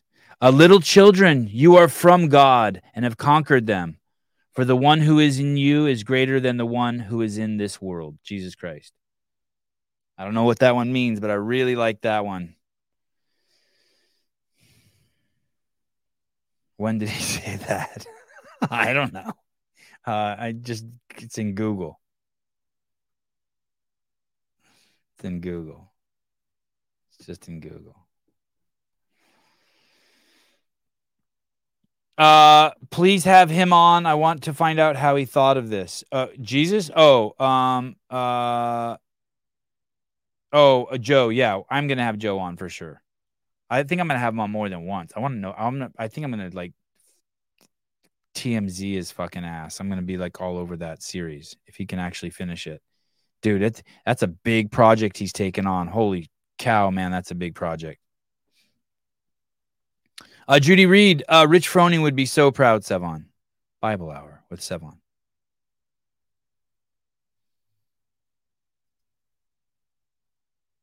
Have him on whenever he gets a member. I'm going to have him on sooner. I'm not really worried about him getting members. I'm worried about him showing worried is not the right word, but I'm interested in the videos of him like just approaching these people. It's like it's part what are those shows that we used to have when we were a kid on TV? The hidden camera shows. What were those called? You know, like where they would do comedy skits. It was like from the 80s. I think it was a British show. I can't remember. What the fuck was that show?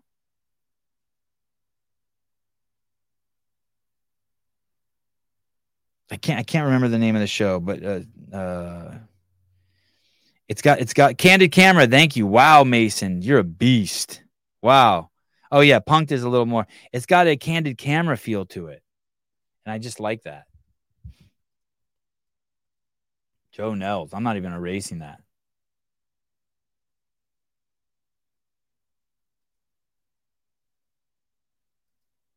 Oh man. I have something so funny to show you. I don't think I have time to show you guys now. So pathetic. Hey, I'll talk about this real quick. In Dave's weekend review, his most recent one from 9/18/2023 at the 7:30 mark. Maybe I'll pull this up. The Dave Castro. Let me see if I can pull this up.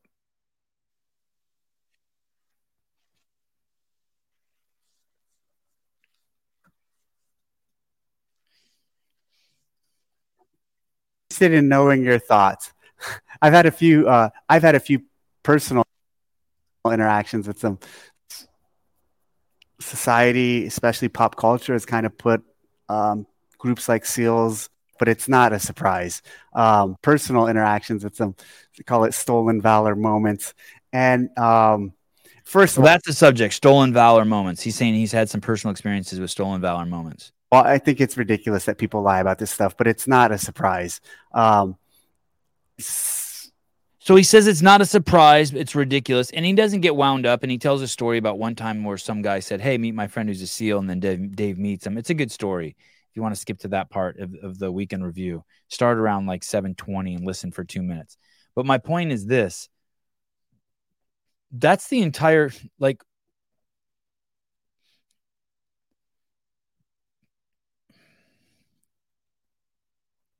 that's the entire thing that's the entire world we live in. You can just say anything. We have this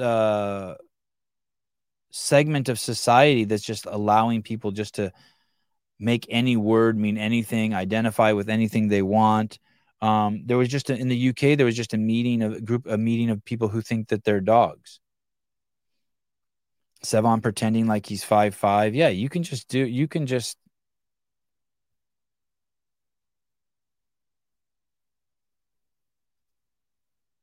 Yeah, it's like, dude. Yeah, I was a SEAL. Yeah. Dave introduced me to some guy at the games who said he was a black belt, and I just said, oh yeah, I'm a black belt too. And the guy's like, you are? I'm like, uh-huh.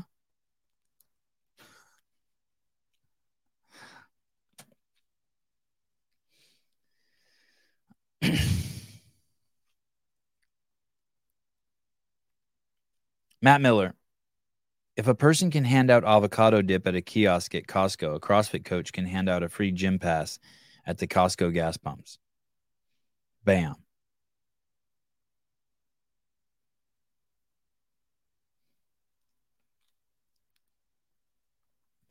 My kid got his gray and black belt yesterday.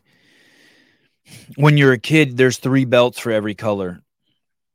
Well, not the white belt, but after the white belt. It goes white belt, and then there's 3 gray belts, and there's 3 yellow belts, and then there's 3 green belts, and then there's 3 orange belts, and then maybe there's one more. I found I lit Listerine strips. They're left over from the games. I was finally cleaning out my games camera bag, and I carried tons of these at the games. So now I'm just eating them like candy. Sevon pretending to be homeless when all he really wanted to do is sleep in his car. Yeah, that's crazy. Avi's such a beast. My other son cried while watching it. It was nuts. Anyway, I thought that was the best part of the weekend review video. You guys know they released the game's location. Not like we all didn't know. Looks like it's going to Texas. Stop talking about whether it's going to be hot or not there. Stupidest conversation ever. Dumb. D-U-M. Dumb.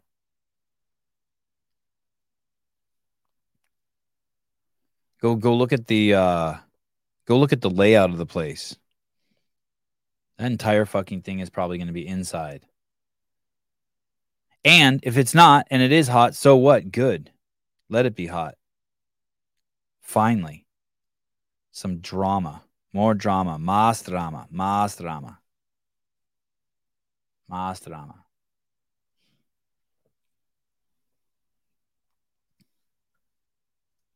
Stolen valor.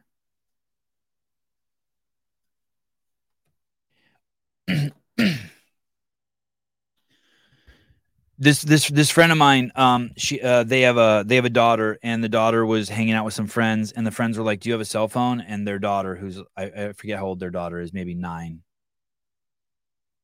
maybe younger, I don't even know, maybe 7, 8, I don't know how old the daughter is, but the daughter's like, "Yeah, I have a cell phone," and her friends are like, "Let's see it."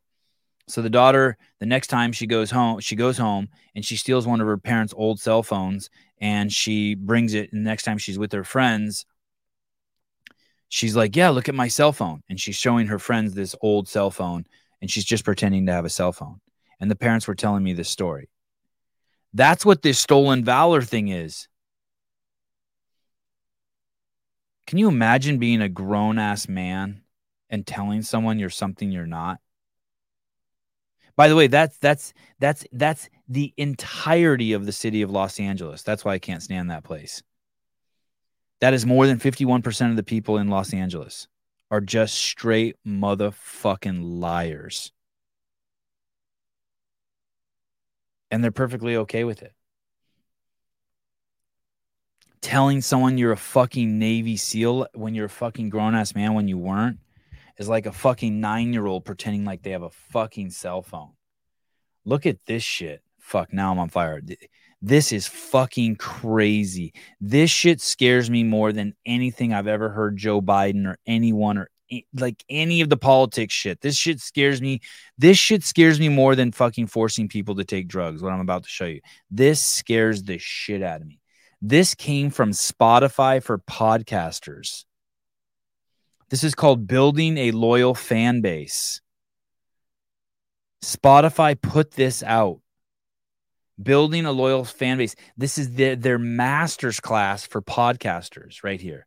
This is their master's class for podcasters. Hey, everyone. Let me repeat. What I'm about to show you is someone talking to me about building a master's class for podcasters. This is supposedly what, and by master's class, I'm bringing the presupposition to it, is it would get you a lot of viewers and the ability to make a living doing podcasts. Now watch this guy. Great to have you join us for another episode of Spotify for Podcasters Masterclass. My name's Jordan, and I spend a lot of my time speaking with creators about what we can be doing to improve your experience. This series is all about helping you get the most out of our platform. In our last episode, we were joined by Gael from Teenager Therapy to get an overview of how Spotify for Podcasts. Holy shit. First of all, is that a man? I cannot believe all the affects and weird shit this guy is fucking doing. This is the fucking craziest, fakest shit ever. This is supposed to engage me? My time speaking with creators about what we can be doing. Even the word creators. To improve your experience. Improve your experience. This series is all about. Yeah, it's full Starbucks. You get the most out of our platform. What the fuck's up with this shirt? In our last episode, we were joined by Gael from Teenager Therapy to get an. That guy's Teenager Therapy, Gael? Overview of how Spotify for Podcasters has given them the tools to reach new audiences and set their show up for success. You can find all the episodes and more over on our Creator Resources Hub. Today, we're going to be talking about engaging with your audience and building community. This guy's going to talk to me about engaging with my audience?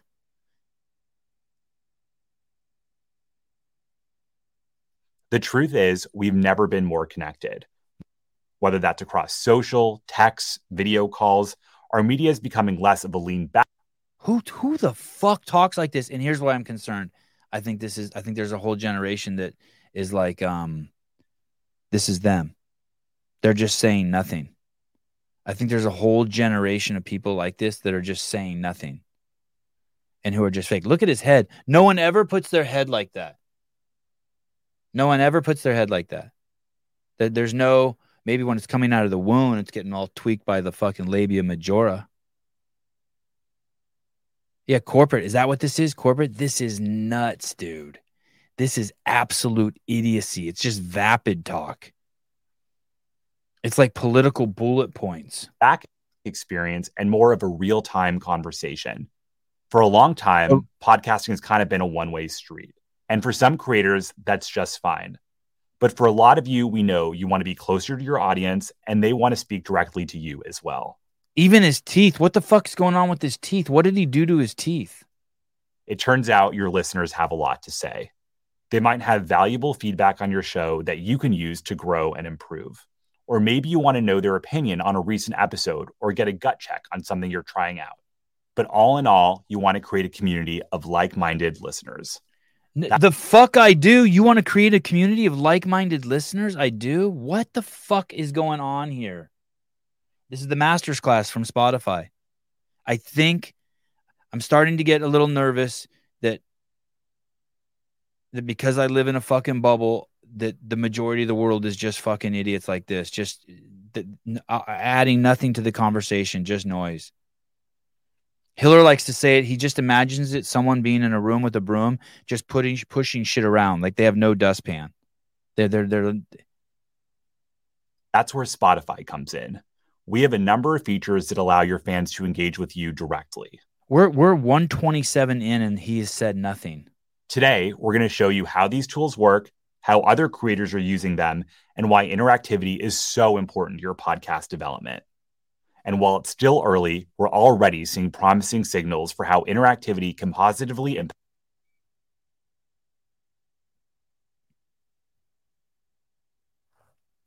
a show's growth and retention.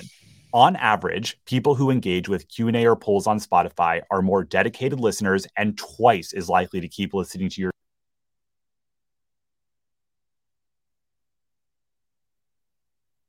What do you guys think? Do you think that like this? All you have to do is say something real these days and you're controversial. All you have to, like, by real, I mean, you just have to land the plane. All you have to do is like, that beetle over there is red. And now you've said something controversial. It's like that. No one wants to ground anything. I saw this the other day. I kind of wanted to play this for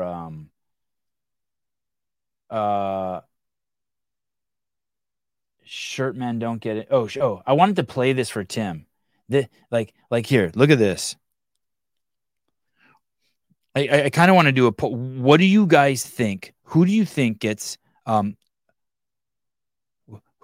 less vagina? Fat dudes or short dudes? What do you think is a bigger deterrent for getting pussy? Being obese or being short? I wish I had Caleb here to do a poll. What do you guys think? Because I was like, I look around the world, like I go out in the world and I'm just thinking to myself,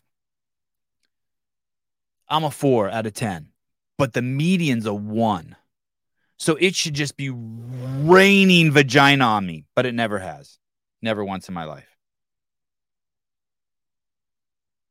Never. I always worked for vagina. Worked like a fucking worked. Like an ox in a field. Worked my ass off. And I got a lot. I was a hard worker. But yeah. Caved Astro. Fat dudes slay these days. Short dudes are bottom of the barrel. Yep.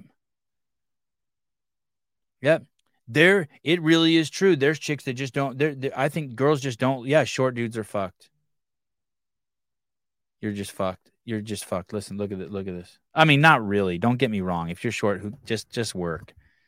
Just work. But listen to this. Like, I can't even believe height. it. 6 foot. If I feel like I'm taller than them, I'm not gonna date them. Would you exclude obesity? No. Minimum income. I would say 6 figures. The probability is 0.33%. So the dude has to be at least 6 foot and can't be obese, and it has to make 6 figures. That makes sense. Minimum height. Imagine that 6 being your foot. criteria. So no one who's older would ever think that. By the way, you're 5'11". The self-help book. Wow, look at how good your posture is. Is that why you walk with your hands behind your back so you won't slouch? My grandfather used to walk like that because you're a tall girl and you don't want to slouch. I think the two biggest reasons why women slouch is if they're tall or if they have big tits and they're trying to hide them. I had this friend this girlfriend of mine. She had the greatest fucking tits ever, and she used to do her shoulders forward. And now that we're older, she doesn't do it anymore. And I'm so fucking proud of her. I'm so happy for her. So happy for her. So stupid to have to do that. Bailey Walker, my husband's 5'6", and he's always gotten a lot. Yeah. He's taller than me. I'm 5 foot.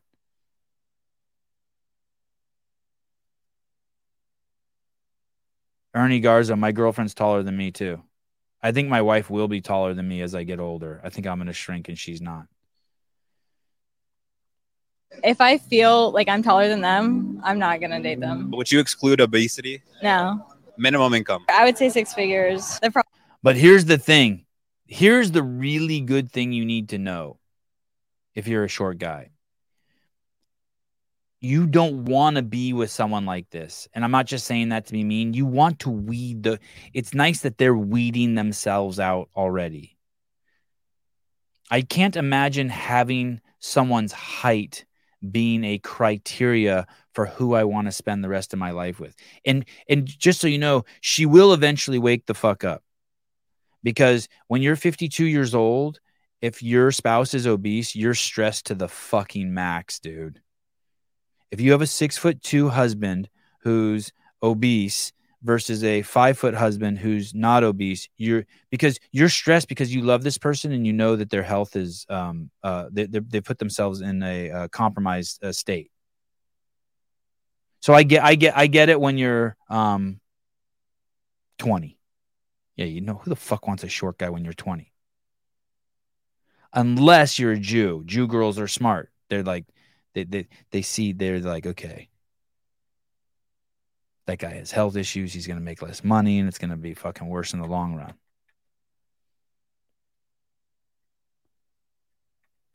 Yeah, this whole Instagram account is full of that stuff. Also, though, I will say this. The guy doing the interviewing is obese. So maybe that's why also. Oh, here we go. Okay, let's see. Let's listen to another one. Do you think a 12-year-old should be able to get a tattoo? No. It's a pretty permanent decision. They can't make the decision for themselves yet. It's something permanent on their body. Do you think a 12-year-old should be able to consent to puberty blockers? Yes. And I understand how that sounds really hypocritical. Yes, it's a permanent change on their body, but I think that at that point in their life, they probably know who they are, who they want to be. And you think so at 12 years old? Yes. Do you think a 12-year-old should be able to get a tattoo? No. Please, hold on. There's another. I want to find the short ones. The short guy ones are the best. There was another good one in here. Is it this one? Want honesty or flattery? Want honesty. I think boys just need to be nicer. Hottest feature on a guy? Feature on a guy, smile. Oh. Anyway, there's a whole series in there where if you're short, you're hosed. But don't worry. If you're a short guy, do not let it stress you out. Do not even think about it. Just trust me. You want to just any girl who's not going to date you because you're short, you have to understand. I'm not saying it's mean. You that's not someone you want to be with. It's not. And if you're a guy and you have weird dumb shit like that too, like, hey, I ain't fucking chick with red hair, you're fucking yourself too. Like, don't be stupid. I don't think guys are stupid like that though. Well, I don't know. I feel like guys sabotage their shit. Samantha H. Sevi is stressed. Just talked about it. Stressed. No, I'm not. No, I'm not stressed. I'm excited. The jiu-jitsu instructor's here with the boys. If I'm stressed because I have a booger in my nose and I want to pick out and I can't pick it, it's going to require some digging and I can't do it. So I'm just dealing with it right now. But other than that, I'm not stressed. I'm going to the skate park today. I'm fucking pumped. And I got I got this thing from Curb Cover for my kids. Curb Cover. I would show you. Should I show you? It was expensive. People should sponsor me for shit like this. Curb Cover. Curb Cover skateboarding. There it is. Made the perfect. Oh, there it is. Curb Cover. And so my kids have been doing rail slides and shit. I got this for them. And although they put it in this video here, they put it on a curb. My kids are so light, you don't have to. That's just a piece of steel. I have that one and I have this one. I got this one called the Block Cover. So I'm taking it to the skate park today for like the 5th time. My wife took my kids to the skate park without me for the first time in probably like 6 months or a year. Because yesterday I was working on the studio with Souza, so I didn't get to go party with them yesterday. So I'm fucking pumped. So there's that. I had Karen Thomson on. That was cool.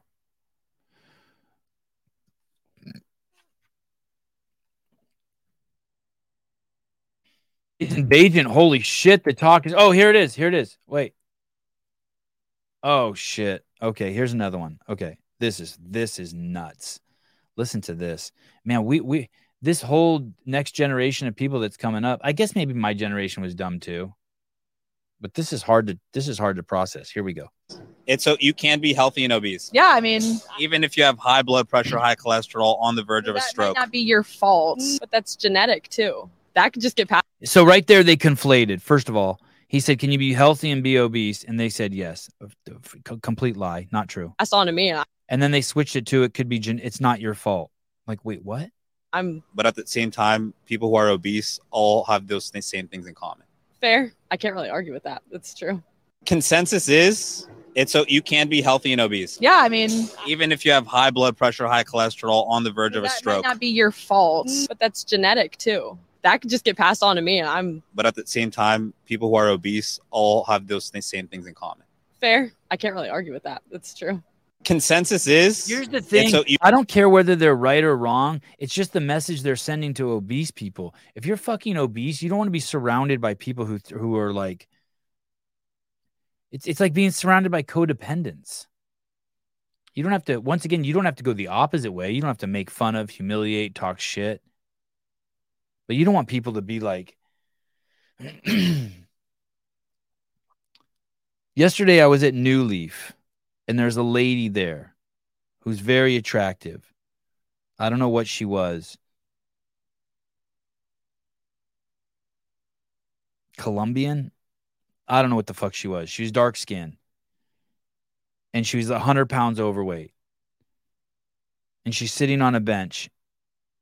And she knows me. She's talking to me. And I don't know her. I don't know where I know her from. And she's talking to me like we know each other. And she's with these 2 girls who are a little older than my oldest boy, who are so fucking adorable. And they're all 3 fucking eating ice cream.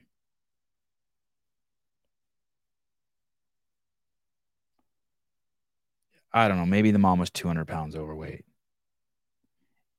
Perfect genes, like just perfect hair, thick black hair, perfect skin.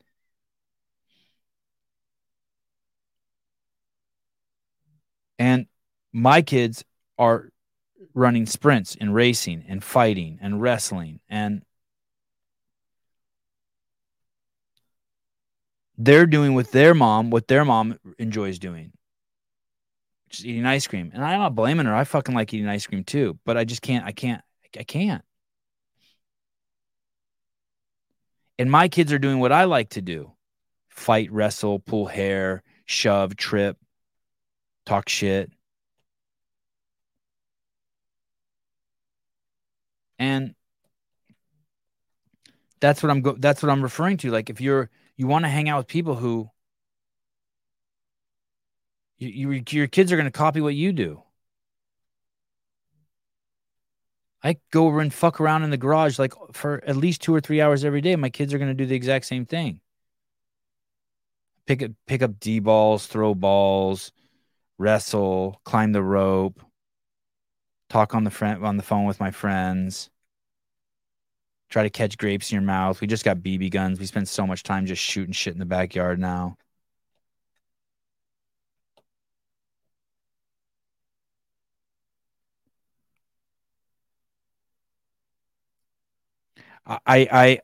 Here's something. You call me crazy. If I am going to eat ice cream, I don't even do it in front of my kids. So that doesn't mean I'm not like, fuck, I'm craving ice cream. Honey, I'll be back. I'll go eat ice cream. What I mean is if I go out with my kids and I buy them ice cream, I won't eat it. I'll let them eat ice cream. I'm not going to set the example in front of them where I eat ice cream. I'm going to show them discipline. But if I was out with Hiller and me and him drove by a Popeyes, I'd stop at Popeyes and eat it. I'm not saying I hide it from them, but I have it influence my decisions. I have that voice in my head that says, hey, that's not appropriate to be doing it in front of your kids. Oh, God. I talk so much shit. It's fucking nuts. I know I think my wife sometimes has trouble with it because it fucking gets crazy in my house.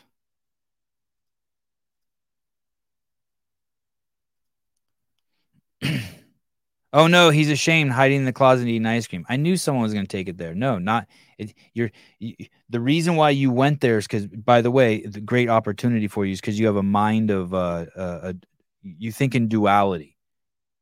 If I say I don't like someone, you automatically think I dislike them. I get it. Normal. That's not it at all. It's funny that there's people who do that, and yet you can't see how affirmative action is also is just 100% racism, that someone has to suffer to get something good. I'm not saying I eat in the closet.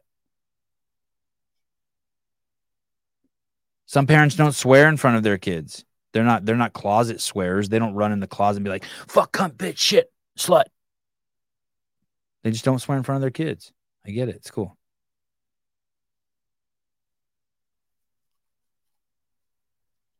I'm not ashamed at all. I'm trying to show my kid example and be disciplined. Do you think teaching your kids to talk shit? Here's the thing. If I taught them to talk shit, it would be beneficial. Unfortunately, I'm teaching them how to talk shit without intention. They just hear me talk shit. See that there's a kind of a nuance there. So I don't know. I get a little concerned. I know my mom has a pretty wicked sense of humor, and you know, you could accidentally hurt someone's feelings, which is important, because if you don't mean to hurt someone's feelings, if you don't, and it's if you're trying to do one thing but you accomplish something else, that could be a problem. And in that respect, maybe shit talkers, they could that could become a problem. All right. Come back, Riley. Come back. Let's have it out.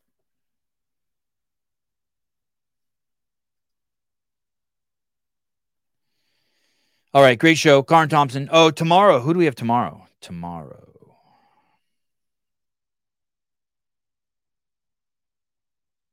Oh, Hunter McIntyre with Andrew Hiller. Wow. You know what I'm talking about, the difference, Riley? I'm not talking about where I eat ice cream in the closet.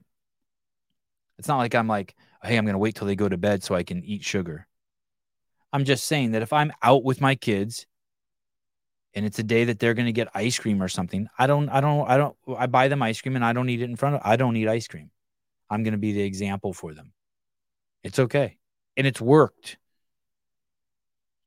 My kids are very conscientious of when they're eating sugar. Like, they enjoy it still, but they're very conscientious of it.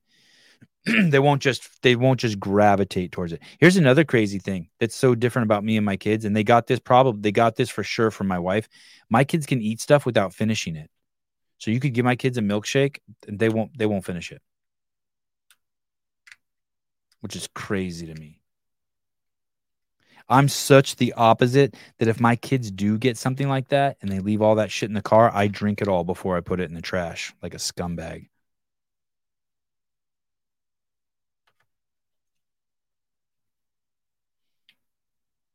Oh, yeah, there you go. I don't like drinking in front of my niece or nephew. Just feels odd. You mean like alcohol? Yeah, totally. I totally get that.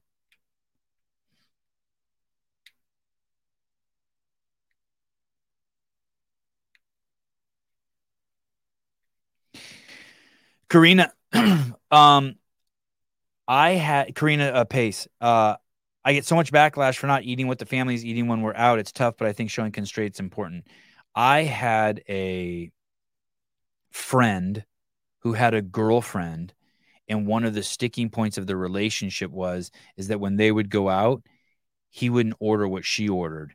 And she said it made her feel bad because of how healthy he ate. And they would have like some legitimate fights over it.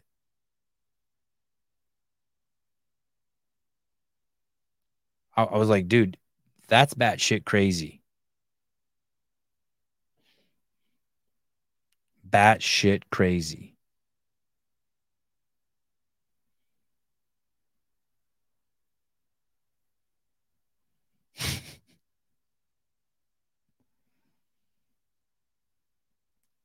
Riley, yes, I don't quite understand you buying it for them when you were out and not enjoying it with them, but it's not a bad thing.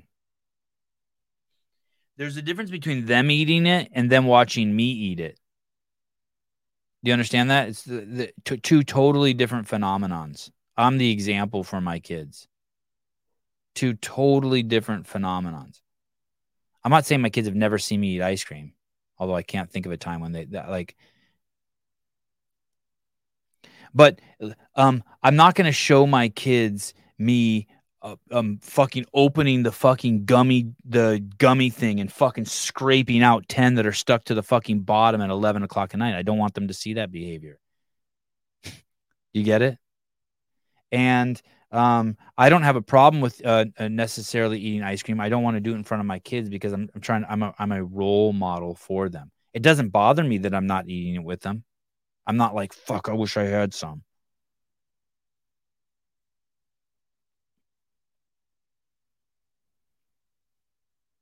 But the example that I was trying to use is those people were there eating with their ice cream with their mom, who was 200 pounds overweight, doing her favorite pastime, and my kids were doing with me what was more like my favorite pastime. Wrestling, pulling hair, talking shit, racing, hugging, kissing, laughing, bouncing off, trying to catch grapes in our mouth. And if you want to find like that one time I did eat ice cream with my kids, I mean, I can't remember one, but sure, if you want to find those 10 times. But what I'm saying is by clearly looking at this lady, this wasn't a one-off. That's what she did most of the time. Right? I could see her body. That's what she does every day at 3 o'clock. She eats ice cream. That's the only way you get a body like that. And now she's doing it with her kids.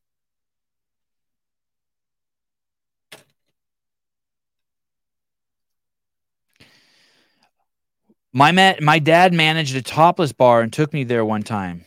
That might have influenced me.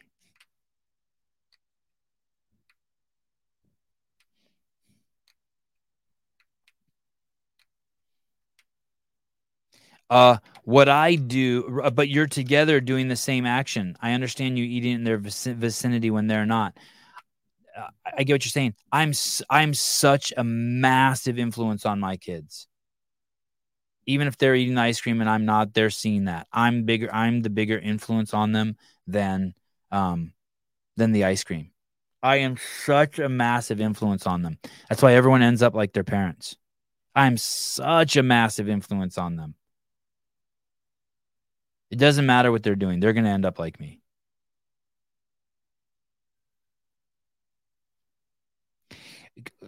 Riley, let me try to explain it like this too. I'll tell you a way to paint it in a different light. When I'm working out in the garage, if they walk in there, I fuck around less. Right? So if I'm doing if I'm doing 10 burpees on the minute for 10 minutes and my kids are in there, I do all 10 burpees as fast as I can at the top of every minute. If they're not in there, I don't know, rounds 8 and 9, I'm fucking going slow. And then maybe like on the 10th rep, like I take a small, like half-second rest at the bottom. If my kids are in there, I might do rounds 9 and 10, just skip round 10 and do 20 in round 9. I'm just cognizant, and all of that I see leaves a huge impression on them. Huge impression on them. And so that's even if they're not working out, or even if they are, like whatever. Graciano's like, okay, shut the fuck up. I get it. I know, Ernie. I know. Ernie says, I love my parents, but I'm trying to be the opposite. Yeah. So that's the thing. Everyone should want to be better than their parents, for sure. But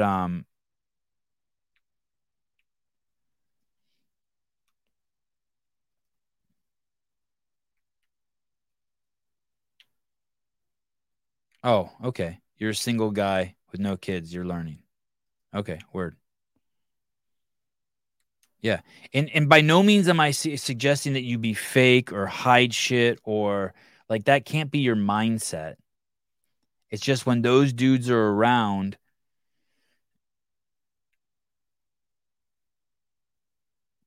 I want to be on my A game. I know that's pretty abstract. You know, I don't want them to see someone cut me off and see me flip them off. That's just me showing me that I'm losing control and wasting energy. It's not the easiest way to live my life, most productive way, best way to get the best out of life. I'm like, whereas if they're not in the car, I might be like, yeah, fuck you. And if they're in the car, if I do that, I'll be like, oh, fuck. It's almost like God is there with you, witnessing you. And tighten your shit up a little bit. Be cool. You know what I mean?